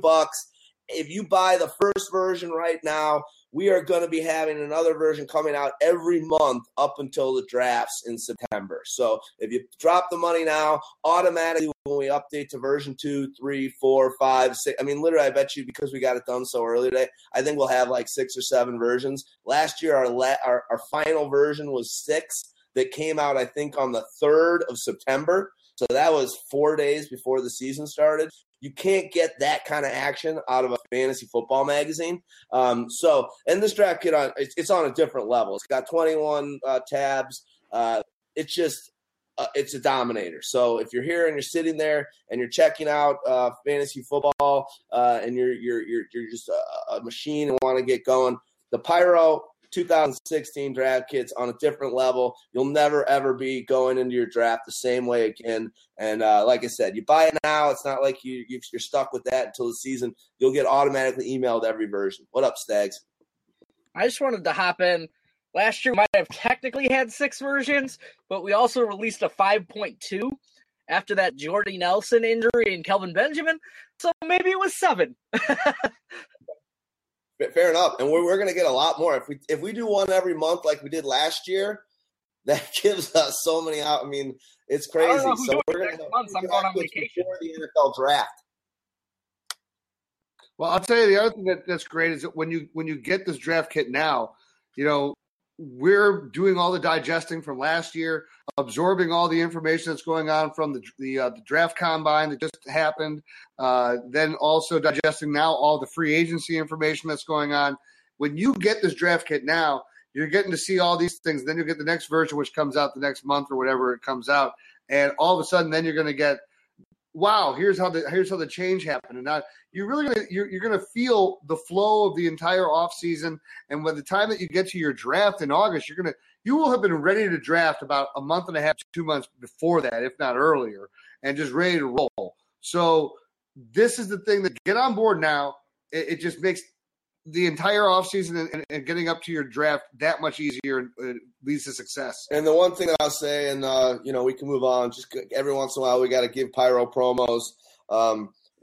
We are trying to move ourselves towards making money so we can do this full time. I get a text from Pyromaniac Mo about every 3 days. Like, God damn, I just want to be doing this full time. But the one thing that I'll say about this draft kit with the strength schedule, and Chub McGrubb mentions it, Marino, one of our guys, mentioned it a second ago, is the strength of schedule by itself is just ridiculous. And the one thing I'll say about the draft kit, and then let's move on and talk about free agents, is this is not a preseason, pre-draft only thing. I literally use the Pyro draft kit every week in season. I use our own website, and you guys should too, but literally in season all the time, I'm going back and I'm referring to something. So it's not like the draft's done and you can just throw it on the shelf and let it start collecting its digital dust. I am using the last version of our draft kit throughout the season as a barometer for pickups, to find out things about depth chart, find out all the stat-laden things, and it's pros and cons about other players, and it's pretty remarkable. So we put a lot of time into it, and my hat's off to you, Stag Party. I gave a tear-jerking response last night for me, and you just kill it. Everyone works so hard on it. We're all some of the parts, but the way you're able to work hard and dedicate your time to put that thing together, we appreciate it. And all our listeners and people need to go check that thing out, because it's on a different level. So who else should we talk about on fantasy football here? What's free agency frenzy? Go for it. Well, how about the fact that Sam Bradford re-signs with Philadelphia, and then new head coach Peterson brings in his guy who was the backup in Kansas City, Chase Daniel. And when they sign Chase Daniel, they'd say, you know what? You're not coming in as a backup. You are coming in to compete for the starting quarterback position. So it's an open competition in Philadelphia. We have seen the Eagles just completely de-chipify themselves and just remove every bit of cancerous leech that was on their body and ship them all over the place. And now they're bringing it back together, and we're going to see if the Pittsburgh "We Are Family" can work in Philadelphia. Well, there's the saying, a chip off the old block. The Eagles right now are in block off the old chip. That was Houdini humor right there. I was harkening back. I'm harkening back. Harken back. So I don't know if Chase Daniel can win this job. That's gonna be a real question, and we got to talk about the aspects of Ryan Matthews moving up on the depth chart a little bit, but he's also sort of on the trade block. I don't know if they pulled him back yet with everything that's happened since the DeMarco Murray trade. They made every sort of trade they could. They just ridiculed all these guys, and I don't know if Chase Daniel's a real NFL starter or a very good backup quarterback. That's one thing I've got to see to believe. What's your experience like with Chase Daniel? I mean, I haven't seen him since basically Missouri. Yeah. I think he annoyed the piss out of me all throughout college and early in his career, but now I kind of like him. I don't know. Peterson obviously likes him as well. I have him. I think I'm the only one that I had him on my tiers at quarterback before the signing, because I knew he was going to sign there, and Bradford's either going to get hurt. Who knows? Is he any worse than a Cousins potentially if he gets in there? Yeah, but maybe not. You just don't know. I think he's not draftable unless he wins the job, obviously. But could he be playing 6 or 7 games and being a great streaming quarterback for people that pick him up or have deeper benches? Right? Yeah, he could. Doesn't Philadelphia now feel like the team that you just don't want to own anybody on? Like, you just need to stay away from Philadelphia, kind of like the 76ers for like a few years? Yeah, I don't want anything with the Eagles. Maybe a Jordan Matthews, but outside of that, maybe a Zach Ertz. But I'm not going to touch their quarterbacks, no matter who they are. Basically, I don't know how they're going to run the offense. It's going to be a West Coast scheme, but what does that mean for these guys? I don't know. You can't trust Chase Daniel coming in from day one and expect him to be even like a QB2. He's going to be one of those guys who's on your waiver wire. You got to wait to see it, because he's going to be interesting potentially, but everything. I mean, could he be the next Alex Smith? Sure, but I don't think he's the next Drew Brees. Like, that's who he sat behind before he sat behind Alex Smith. So I don't think he's that sort of dynamic of a passer. But I think he's got a little bit of athleticism. I think he can move the pocket. He could do basically things that are good in an Alex Smith type of game management type of thing. Like, okay, streamer maybe. But I've got to see that offense come together a lot before I can consider investing in Sam Bradford or in Chase Daniel. Yeah, I'm a late round quarterback, as I know a lot of us are, and I'm not even really having any of the Eagles quarterbacks on my radar, even as a late round quarterback drafter, even as a streamer. If my late round quarterback does not work out, which streaming, again, we've talked about this as plan B. The only ones, Zach Ertz, got my eye on him. And then the Matthews squared Ryan. It certainly does bode well for him, depending on what they do in the draft. I do like Ryan Matthews. I'm going to move him up a bit. And then Jordan Matthews, he weathered the storm of poor quarterback play last year, nearly had 1,000 yards, had 8 touchdowns, and that was on a really off year. So I think he is a wide receiver that can still produce regardless of who's there. I don't think it's going to necessarily get worse than last year. So besides Zach Ertz, it's really the Matthews squared boys, and that's about all I've got my eye on there. Yeah, I think Ryan Matthews is a guy that intrigues me a lot now that they let DeMarco Murray go, that they're going to give him the confidence to go ahead and do that. And look, and this is a guy who, after his first 2 seasons in the NFL, everyone thought was going to be a dominant type of a running back. So I find that to be an interesting situation. But let me also throw out to Kania, who just threw a Winadini out there. So you threw a Winadini, you get yourself a sound clip. I don't have to fuck you up, Smokey. Playing with my money is like playing with my emotions. You got good emotions going on, Ryan buddy. Deeney is it might be the best thing that came out of this whole podcast tonight. This might be sticking around like herpes after dating the porn star Venus. This one's sticking around. A clown in the closet. Yeah, clown in the closet for sure. How about love you. bringing it back? Another guy who's potentially interesting there. Are you gonna have any faith in Nelson Aguilar, or with those quarterbacks, no chance? Not for me. No way. I was still sort of on the Nelson Aguilar train a bit, but you know what? I don't think they're going to get it. He's going to get it done. He was a David T. Thomas favorite. David T. Thomas, NFL scout for years and years, said he was the best route runner he's seen in 10 years and just didn't translate. Not to say that he can't get it done down the line, but as is often the case with wide receivers going into college, much of their career is going to be sort of made or broken by the quarterback that's there. And I don't think Aguilar's got the quarterback in his corner for him to really take that step. It almost feels like, to me, the Eagles and Jeffrey Lurie, a man that I've said this before on the Pyro podcast, I used to clean his gutters. You can't make this stuff up. Is that a euphemism? No, I'm being dead serious. Any sort of like and experimenting that I had was really young, but it wasn't in college. It was even before then. It was back when I was a thespian.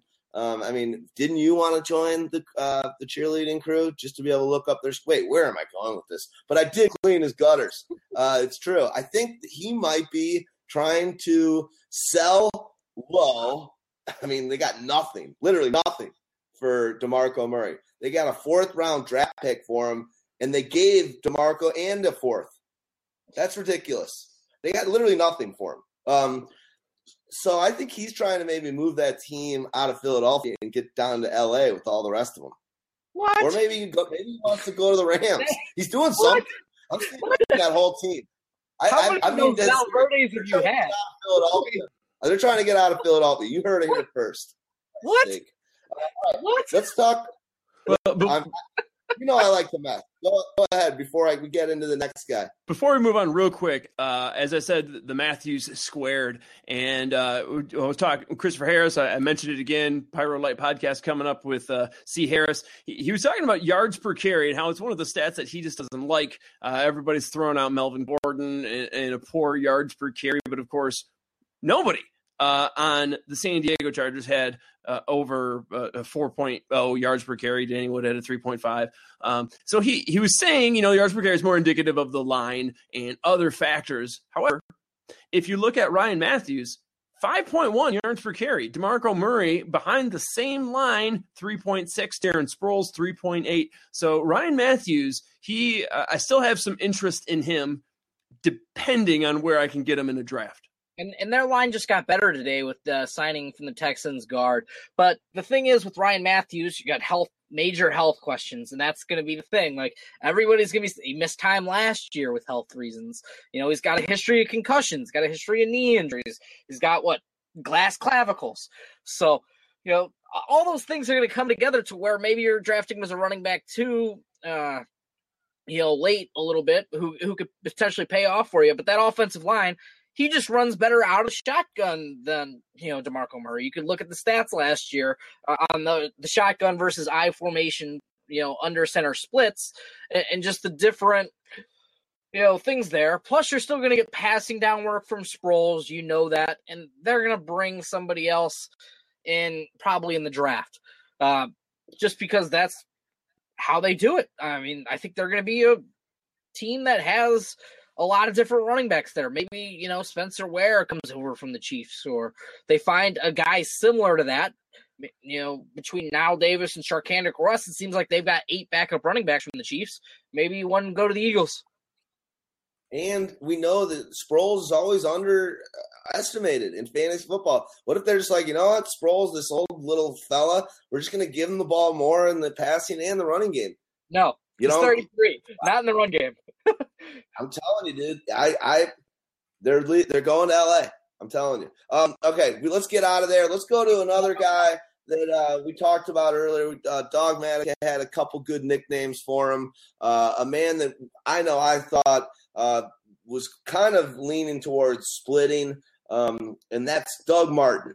Doug Martin, the muscle hamster that doesn't want to be called the muscle hamster. We'll all give a couple of our favorite nicknames for him as we talk about him here, but ends up signing a pretty rich deal for running back, $35.8 million over 5 years. 15 guaranteed, sticking around. So he's in on the Cotter. He's in on the Dick Cotter. Welcome back, Dick Cotter situation. Lovie Smith is gone. Offensive talent. He's the Illinois head coach now. I know, isn't that crazy? $21 million. That guy, he's still getting paid. Illinois is paying half of his salary from what he had remaining on. That guy he's going to be $115 million salary coach by the time he's done with this thing. That guy's just making money. Now the best part is that Lovie Smith signed what I think it was like a 6 years, $26 million contract, but they've front loaded the contract low. So because he got 2 years left on his Tampa Bay deal. So they're only paying him like $2 million per year in his first 2 years because Tampa Bay still have to pick up whatever the difference is on his job to them. So they're sapping Tampa Bay for the first 2 years, and then they're paying him Illinois money and the rest of it. So it's like it's a pretty sweet deal for Lovie. Well, the New York Mets are still paying Bobby Bonilla for his contract. So this is not the worst. It's not the worst deal for teams in the world. But I've got a theory, and then I'm going to shut up about Lovie Smith, and I'll probably never ever talk about him again. I think this guy, and we've talked about how beautiful, disgusting his wife is to look at. I think this guy just doesn't. He works. He takes a job like the day after he's fired. That guy just doesn't want to have to sleep in the same bed with his wife. Hey, it happens. Sorry, honey. I got to go to work. Where are you? I'm at work. Where are you? Studying film. Where are you? I'll see you I'll see you in like a year. All right. So, what can you expect from Doug Martin? Are you expecting seasons 1 and season 4? Are you expecting a little bit of season 2 and 3? Or are you expecting in the middle? Because that's sort of where I lie. It's like, I'm in the middle. I'm lukewarm. I'm going to move Doug Martin down for staying. We know that offensive line wasn't that great last year. I don't know if they're going to be as committed to running the ball long term, or if they're going to let Jameis air it out a little bit more with healthier receivers, because they're a team I think is going to add potentially a receiver through the draft. And then, with Vincent Jackson, Mo's boy, hopefully back in the mix a little bit more, and Mike Evans learning how to catch the ball, they might try to air it out. And then you got development from ASJ. You got other guys, Charles Sims, Kenny Bell, who was injured for most of last year. I won't even say that Dante Dye's name again because he was worthless. But, maybe they don't run it as much next year. Yeah, that's kind of my worry. The amount of offensive players and offensive weapons they have there, an up and comer like Charles Sims, who really looked great last year, and like you said, the sandwich with Dougie Martin there with his rookie season, and then last year, and then the falling off. He battled some injuries, but fell off a cliff in those 2 years in between 2013, 2014. Give me a Lamar Miller any day over that. I think there's some steady work there. I know you guys were talking about the Lamar Miller, Doug Martin debate, but since Martin is staying and he's got Charles Sims and he's got all those other guys, I'm going to take a Lamar Miller. I already had Miller ranked higher, but I am all about Miller over a Martin as of today. I would tell you this. I'll tell you that Lamar Miller might have a higher ceiling potential, but at the same time, the floor is much lower. I think with Doug Martin re-signing, to me, it's the stability. I like the stability. I like what they're doing. You have a young core group. Remember, too, they drafted, what was it? I think it was 3 offensive linemen last year, and I want to say 2 of them were in the first 3 rounds. So they have guys that are developing and going to be even better for him as it goes on. And you have Austin Seferian-Jenkins, who was not healthy through the first half of the season last year as well. You have Jameis Winston, who has proven that, if anything, he is a leader. He comes in there and he really shows leadership qualities. He commands the huddle. He commands the team. He works hard. He's the first guy in. He's the last guy to leave. So you have all these intangibles that are there, and I think that's why he wanted to stay. I think when you look at all the young talent, again, in this division too, right now it's Carolina, right? But after that, are you fearful of New Orleans? Are you fearful of Atlanta? You have a chance. And with the wild card, you definitely have a chance. So I'm telling you, I like what they got going on there right now. I mean, I just have to disagree with you on the floor thing. Doug Martin's got a craptastic floor to where he could rush for 500 yards in a season. I mean, outside of, Lamar Miller's rookie season, where he played 9 games, his floor is much more well established to where he's going to be in the 700-800 yard range, where Doug Martin's had 2 400-yard rushing seasons. So I don't know, Doug Martin could finish number 2 or number 200. Well, Lamar Miller could finish number 5 or number 100. I think the realms of possibility for Lamar Miller are much more compact than they are for Doug Martin. Well, I understand what you're saying, but at the same time, health is the ultimate weapon, right? And being able to stay healthy is the ultimate also roulette wheel. You don't know. So when you look at the fact of that Lamar Miller, who has been shielded and not had all these touches and everything, he's going to get exposed to injury like he never has before. Doug Martin at least has been down that road. So he was able to stay healthy last year through a great season. So with all the young pieces that they have in place and the fact that they are transitioning their team into a much stronger run offense and a much more cohesion into everything that they're doing. Think about what he was in those 2 years where it was 400 yards. They were a shit offense. They didn't have anything going for them. It was only until they got Mike Evans 2 years ago that it was like, wow, we can throw the ball up there. And look, Mike Glennon can throw touchdown passes. So, I mean, he wasn't playing on dynamic offenses is all I'm saying. I think he's got a much better situation today. The thing is, along with being injured, he also averaged 3.6, 3.7 yards a carry. We don't know what Lamar Miller is, but the fact is he could potentially be one of the backs who's drafted a little bit later who has a potential to finish, RB1, RB2 maybe, because this is a Houston offense that sort of has produced those guys. And their run blocking units outside of, Alfred Blue, who's a bum, produced some effective yard per carry guys. So I would rather have Lamar Miller than Doug Martin. I just think it's a very interesting debate. This is one of the closest debates we've had in fantasy football recently. But here's the one question I have for you guys is that I understand what you're saying, but you're saying I'd rather have Lamar Miller when it comes to this because where I'm going to get him.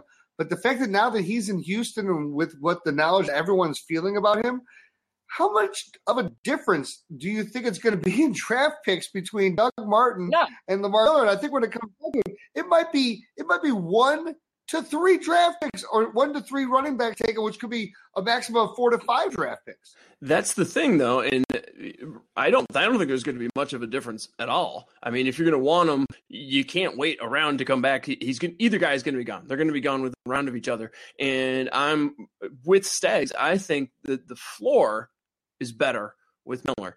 And what I want to do is reduce my risk in early rounds, especially with running back. I want to be very risk averse in those early running back early rounds. I'm going to swing for the fences later with my running backs, but that's why I'm going wide receiver early. And then if I'm taking running backs, I want a guy with a high floor. And just looking at Doug Martin, 2 seasons below 500 yards, 2 seasons below 4 yards per carry. Lamar Miller's never had that, never gone below 4 yards per carry. Lamar Miller, besides his rookie year, rookie year, whatever, but besides that rookie year, never gone below 700 yards in a season. So to me, the floor is with Miller, and early round picks, I'm risk averse. I think Miller is less risk. I understand what you're saying. As a person who owned Lamar Miller last year, let me tell you, for a guy, what did he finish? Was it the number 6 running back? I think you guys 5 said? and 6. It was the most undynamic number 6 running back I've ever had in my entire life. He scored most of his points in about 3 games, and the rest of the games were kind of just mediocre and whatever from a fantasy standpoint. So I look at it this way.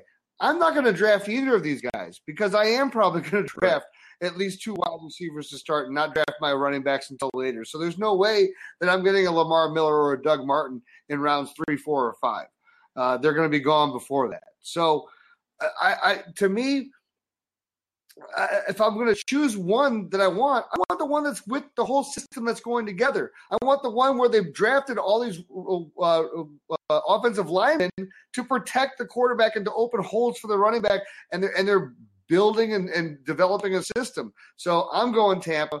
I'll take Doug Martin. If you guys want to take a bet, and listen, I'll be happy if I lose this one in either way because I own Lamar Miller and he's going to be a dominating factor for me in the league. But I ban Lamar Miller. Houdini, you're getting some bad internet connection. You're rolling up. Is anyone else hearing that, or are we fine? Or should it be good? Go ahead, Stag Party. Houdini, we'll have to make a bet on that. Once everything sort of gets sold down. Doug Martin versus Lamar Miller, straight up fantasy points. Like they're going to be drafted right around each other. As you said, like these guys are going to be neck and neck. This is one of the closest debates, so far of the offseason, something I'm very interested in to see who everybody has sort of higher and how it sort of progresses. But that's all I have to say about it. I mean, I think Doug Martin has some warts that scare me a little bit. And yeah, of course, Lamar Miller has some too. But Lamar Miller's warts are like, what if they don't give him more carries? Or what if he breaks down with more carries? Like, one of those could lead to that, I think. So just sort of moving on, there's any other offensive skill players we want to touch on? Any other guys you like? Well, just to and I'm with you. Put a exclamation point on this. I'm with you, Stags. Lamar Miller, but both guys did play 16 games. Both guys had 6 top 12 performances in PPR. So it is neck and neck. They're going to go neck and neck, but the way I see it, Lamar Miller, higher floor, you want to go less risk early on. And you know what? Chances are, because most of us are late round QB guys, or I'm sorry, running back later, wide receiver early, chances are we're not even going to get a Lamar Miller or a Doug Martin. Yeah. I might. I'm always on the coming out even, sort of early. One running back, one wide receiver. That's just me. I mean, it all depends on how the draft board falls. I know you're a take the best player available, but just putting your cap on now, and we know plenty of things change. Where where could you see yourself going you're more of a Lamar Miller than a Doug Martin guy, right? So where could you see yourself if you're in a 12-man league and you had a second pick overall? Could you see yourself taking him in that late second round? I don't even know if he's around then. I think he's going to be around like picks 15 to 18. But yeah, I'm willing to draft Lamar Miller in the second round. I mean, I think he's an interesting prospect. Mo thinks that he's got a safe floor, which I don't give a shit about early in the draft because I'm swinging for the fences. I think he could finish, with how the running back situation is sort of changed in the landscape. Could I see Lamar Miller finishing with more points than Devonta Freeman last season and finishing as like running back number 1? Yeah, that's the reason I take a running back early. The difference between getting a running back early and just getting, a ton of fantasy points from Lamar Miller is the reason I would take a chance. And see, that's interesting. I mean, I'm still on board with Lamar, but with the floor thing, and you're saying you're swinging for the fences, and maybe that's some draft philosophy we get into a bit, but going wide receiver early, I think the thought behind it, at least from my perspective, is that you've got so much unknowns with the running backs. You've got injuries, you've got guys falling down. Look at all the movement that happened with running backs this last year, guys getting injured, Eddie Lacy and guys not living up to performance, whereas wide receivers, you draft a wide receiver early, chances are they are living up to what you expected. Running back, it's more of a crapshoot. So that's why I want to be less risky early on in the draft and locking up. I'm thinking I'm going 2 wide receivers. They're just scoring so many points. I'm going 2 wide receivers right off the bat. Now, I'm still with you, best available, and that may change if I've got the first couple of picks in the draft, but I would rather go risk averse early on, swing for the fences later, and that's why I'm going wide receiver early, because there's less risk there. Running backs, is just too much that can happen. Injuries, guys fall off the wagon and not produce. Wide receivers, pretty safe. Yep. I agree. I think I agree with both you guys, to be honest. I would roll the dice on a Lamar Miller, and if he plays 16 games and gets the carries that we think he is, he could just be the guy. But at the same time, it could be like giving a girl an orgasm and having her squirt on your face. She's peeing on you. Valverde. Giving a girl a what? Well, Mo, I don't give a fuck.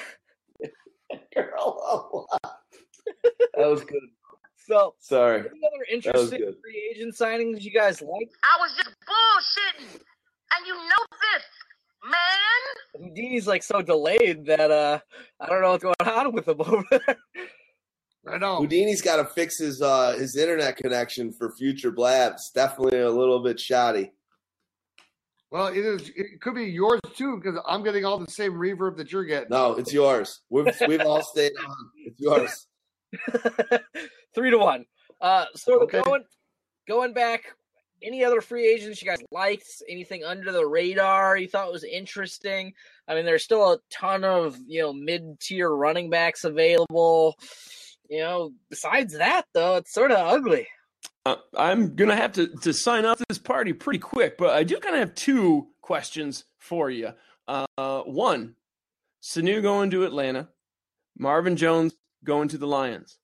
What do you guys think that does with AJ? I mean, he's already so high up.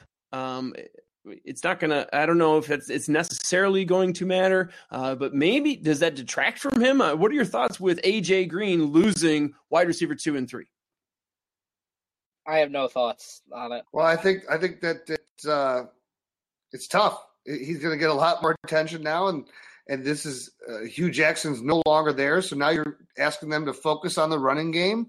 I think Cincinnati is kind of in a situation that they did not expect themselves to be in, unless they have some other deep trade aspects that I don't know about, that they're going to bring somebody in, because there's not any dynamic offensive players in this draft class that they're going to be able to grab that are going to just make you go, oh wow, okay, we got the solution for all these people that are gone. I think there's a couple. I like Corey Coleman. I think he could help them out. And obviously, I think the person that this helps out the most, the departure, is Eifert, who already showed what he can do last year. Obviously, he's touchdown dependent, and that's going to come down.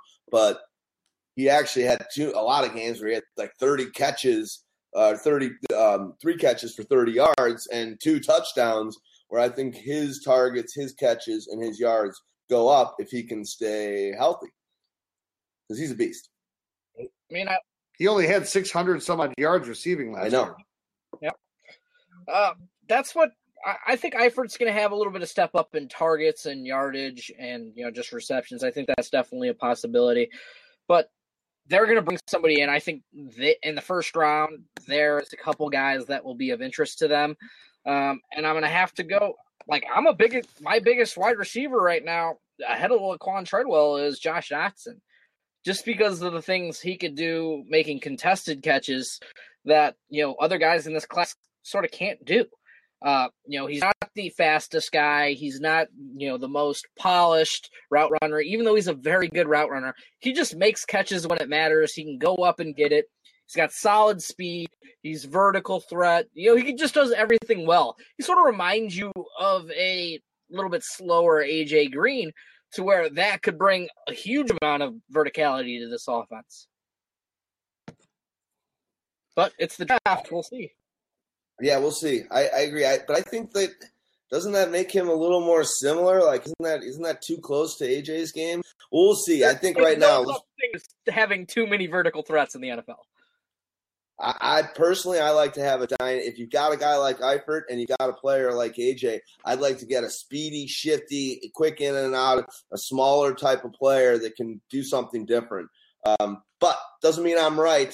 But the one thing I'll say, and then I think we can close this show down. I think we're running about 2 hours on this one, which is par for the course on our blabs. Hit Sanu, though. What's that? Can we hit Sanu real quick? Yeah, hit Sanu, and then I think what I'd like to talk at the end is just possible landing spots for the Denver Broncos opening situation as well. I think. Okay, yeah, hit Sanu. I'm not a big Sanu fan either. He's more of a gadget player. You're a little bit scared of what he could do. Is he going to come in and be a wide receiver 2? Or is it like, I think Sanu is a wide receiver 3 on an actual football team and not your fantasy team, and not a guy like he's a 5 for 50 guy you're never going to want to play. And he doesn't really have a lot of touchdown upside. And, maybe if Julio is out for a game, you can consider plugging him in because you've seen what he's been able to do with a little bit of volume. But, I'm not a Sanu supporter, I guess. What do you guys think? I liked Gary Gnu more than I like Sanu. Anyone know Gary Gnu? Is that Zoom? Yeah, no Gnu's is good Gnu's without Gary Gnu. Thank you, Houdini. I'm not the only crazy one on the show. I'm not a big fan. I think he's obviously has free agency happening at the right time when there's not too much talent at the position. In all honesty, $1 million best in a free agency. $1 million less than Marvin Jones, which sort of seems outrageous.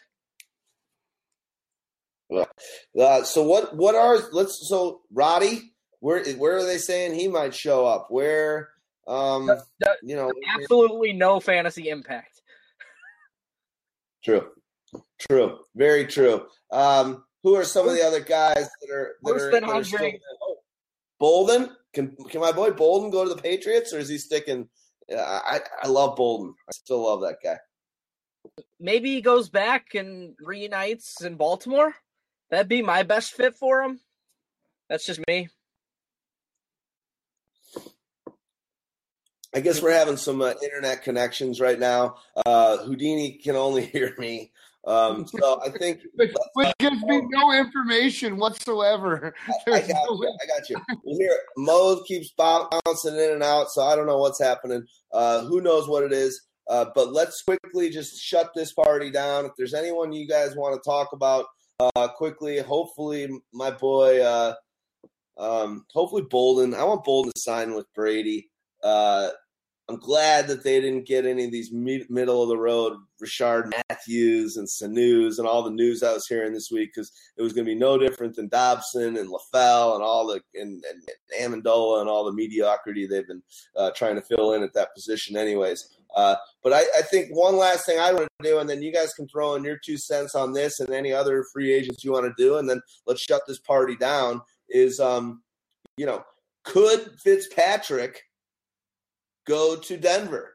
What happens? We talked a little bit about if Kaepernick is in Denver. What happens there? RG3, Denver, or is he going to be the backup in Dallas? Where it could RG3 have a resurgence to his career? Let's kind of just that's where I would want to end it.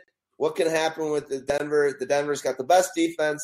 They've got probably still the top 3 wide receiver crews in the league. And what do you guys think can happen there? Go ahead, Houdini.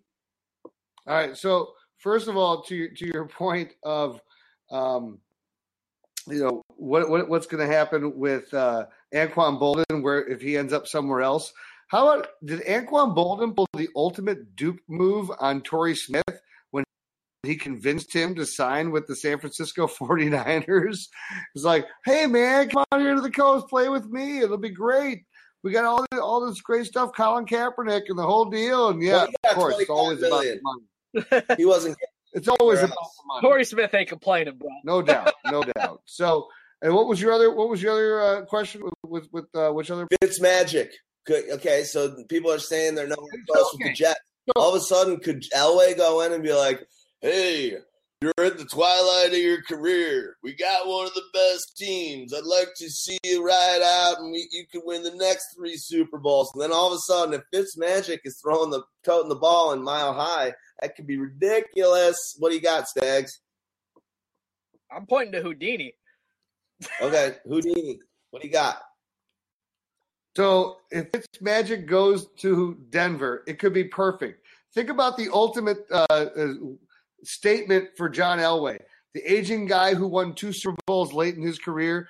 What if he's able to say, I got 2 old-ass motherfucking quarterbacks, and I rode them into the Super Bowl with a defense that was so dominant, which he could still end up doing, even though they've lost Malik Jackson and Trevathan.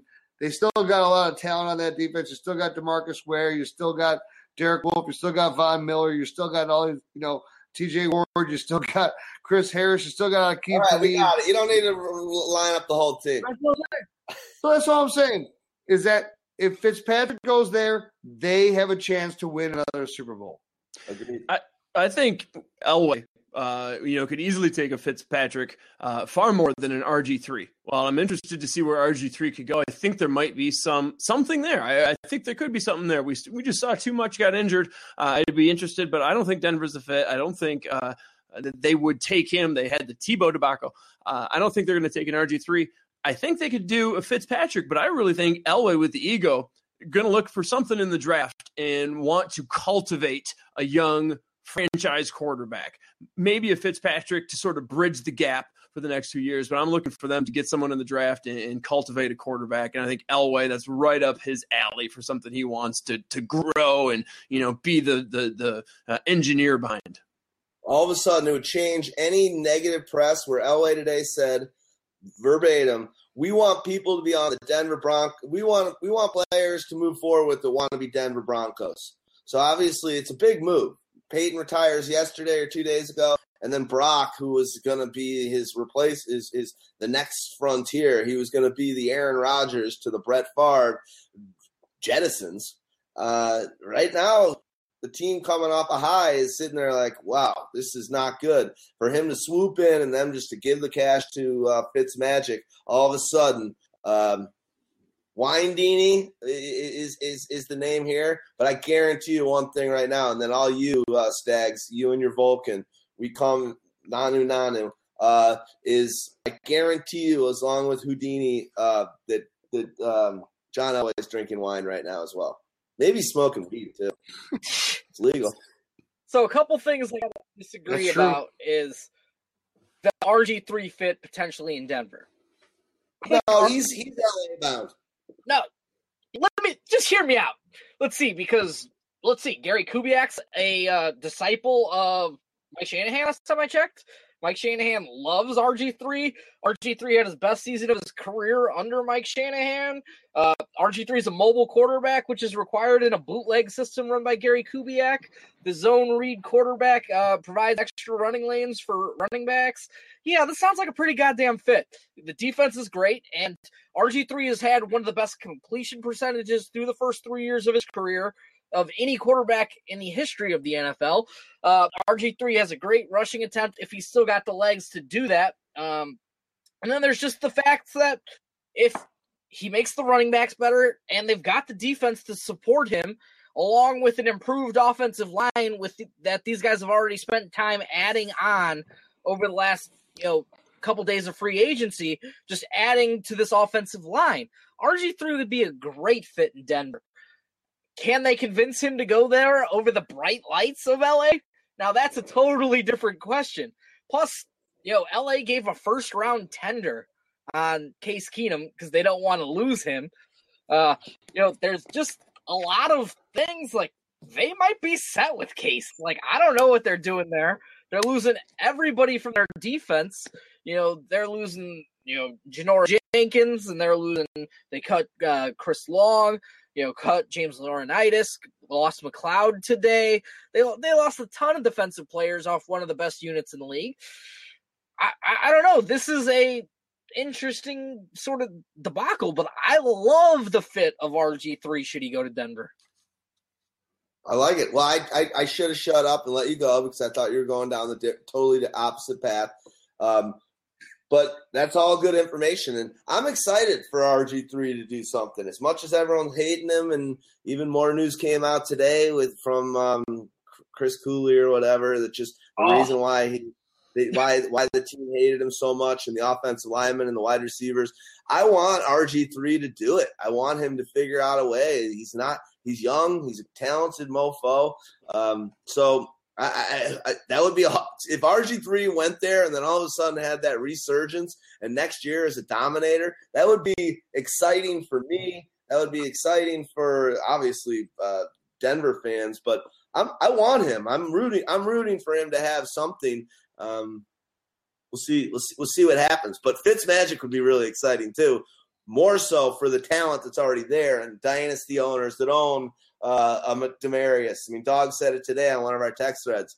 And today's news, with maybe Kaepernick being the replacement, is the worst news ever for dynasty owners of Demarius Thomas. Yeah, I mean, basically, I got to agree. There's a lot of different, aspects to look at. But did you see the Brian Arakpo tweet back to Chris Cooley? That was one of the good ones of the day. Basically, Chris Cooley came out and said, these guys hated RG3. So Arakpo's response to that was, fuck Chris Cooley. He needs to shut his motherfucking mouth before I come over there and whoop his ass. Yeah. Nice. I like it. So go ahead. There's a lot of different aspects of the drama's going to follow RG3 no matter where he goes. And he sort of brings that on himself, sort of like LeBron. Like, wherever LeBron James goes, like, the drama's going to follow him. Like, the shit that's going on with LeBron now, you could just sort of see it, and it's just following him all, over. And RG3 is going to be a bit of the same way. Now, he needs to do something to his own sort of rep and shut his fucking mouth wherever he goes next. He needs to hire a new publicist, obviously. Let's see. I'm interested. That's one of the biggest storylines to follow for the rest of the offseason, in my opinion. All right. I think we've done great work here. Is there anyone that you want to close out with? Mo? I know Mo and Houdini on the right side. They're like, yep, let's go. And it's an hour later where you are, my man, Pyromaniac Mo. So it's been awesome.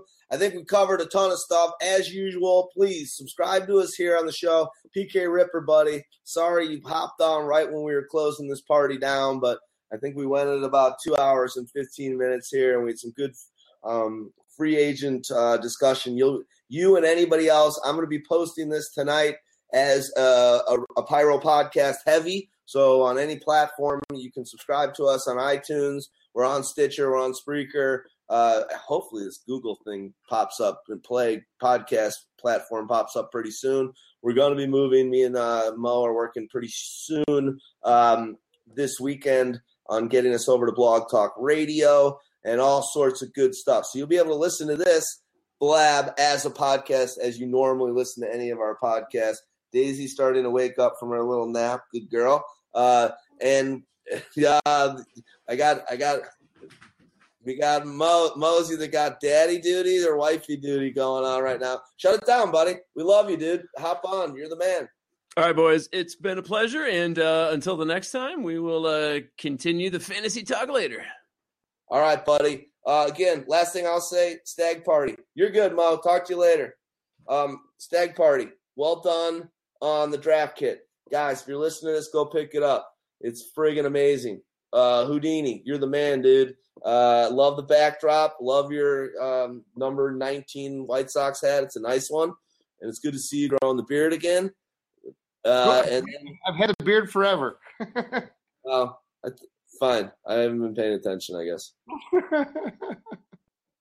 Will you guys say something nice to me for once, please? I like your blue shirt better than your 49er jersey. Yeah. You've got great hair. Oh, yeah. I have respect for Montana, though. The reason why I wore this because I thought Dog was going to be on. Manning might have retired, but Montana's still goater than him. All right, guys. I love you. Good stuff. Pyro Podcast out. Fans, if you're listening right now on this blab, subscribe to us. Check us out on twitter.com/PYROMAN, the number 1 AC. Facebook.com/Pyromaniac, Pyromaniac.com. Let's do this. We're getting stuff done, getting it going. Pyro out. Much love to all. Bye-bye. Raise the roof. Here, wait, one last thing for you. You got knocked the fuck out, man. Give me my goddamn money. The payback's a motherfucker, ain't it? Nigga. Peace. Later. Later.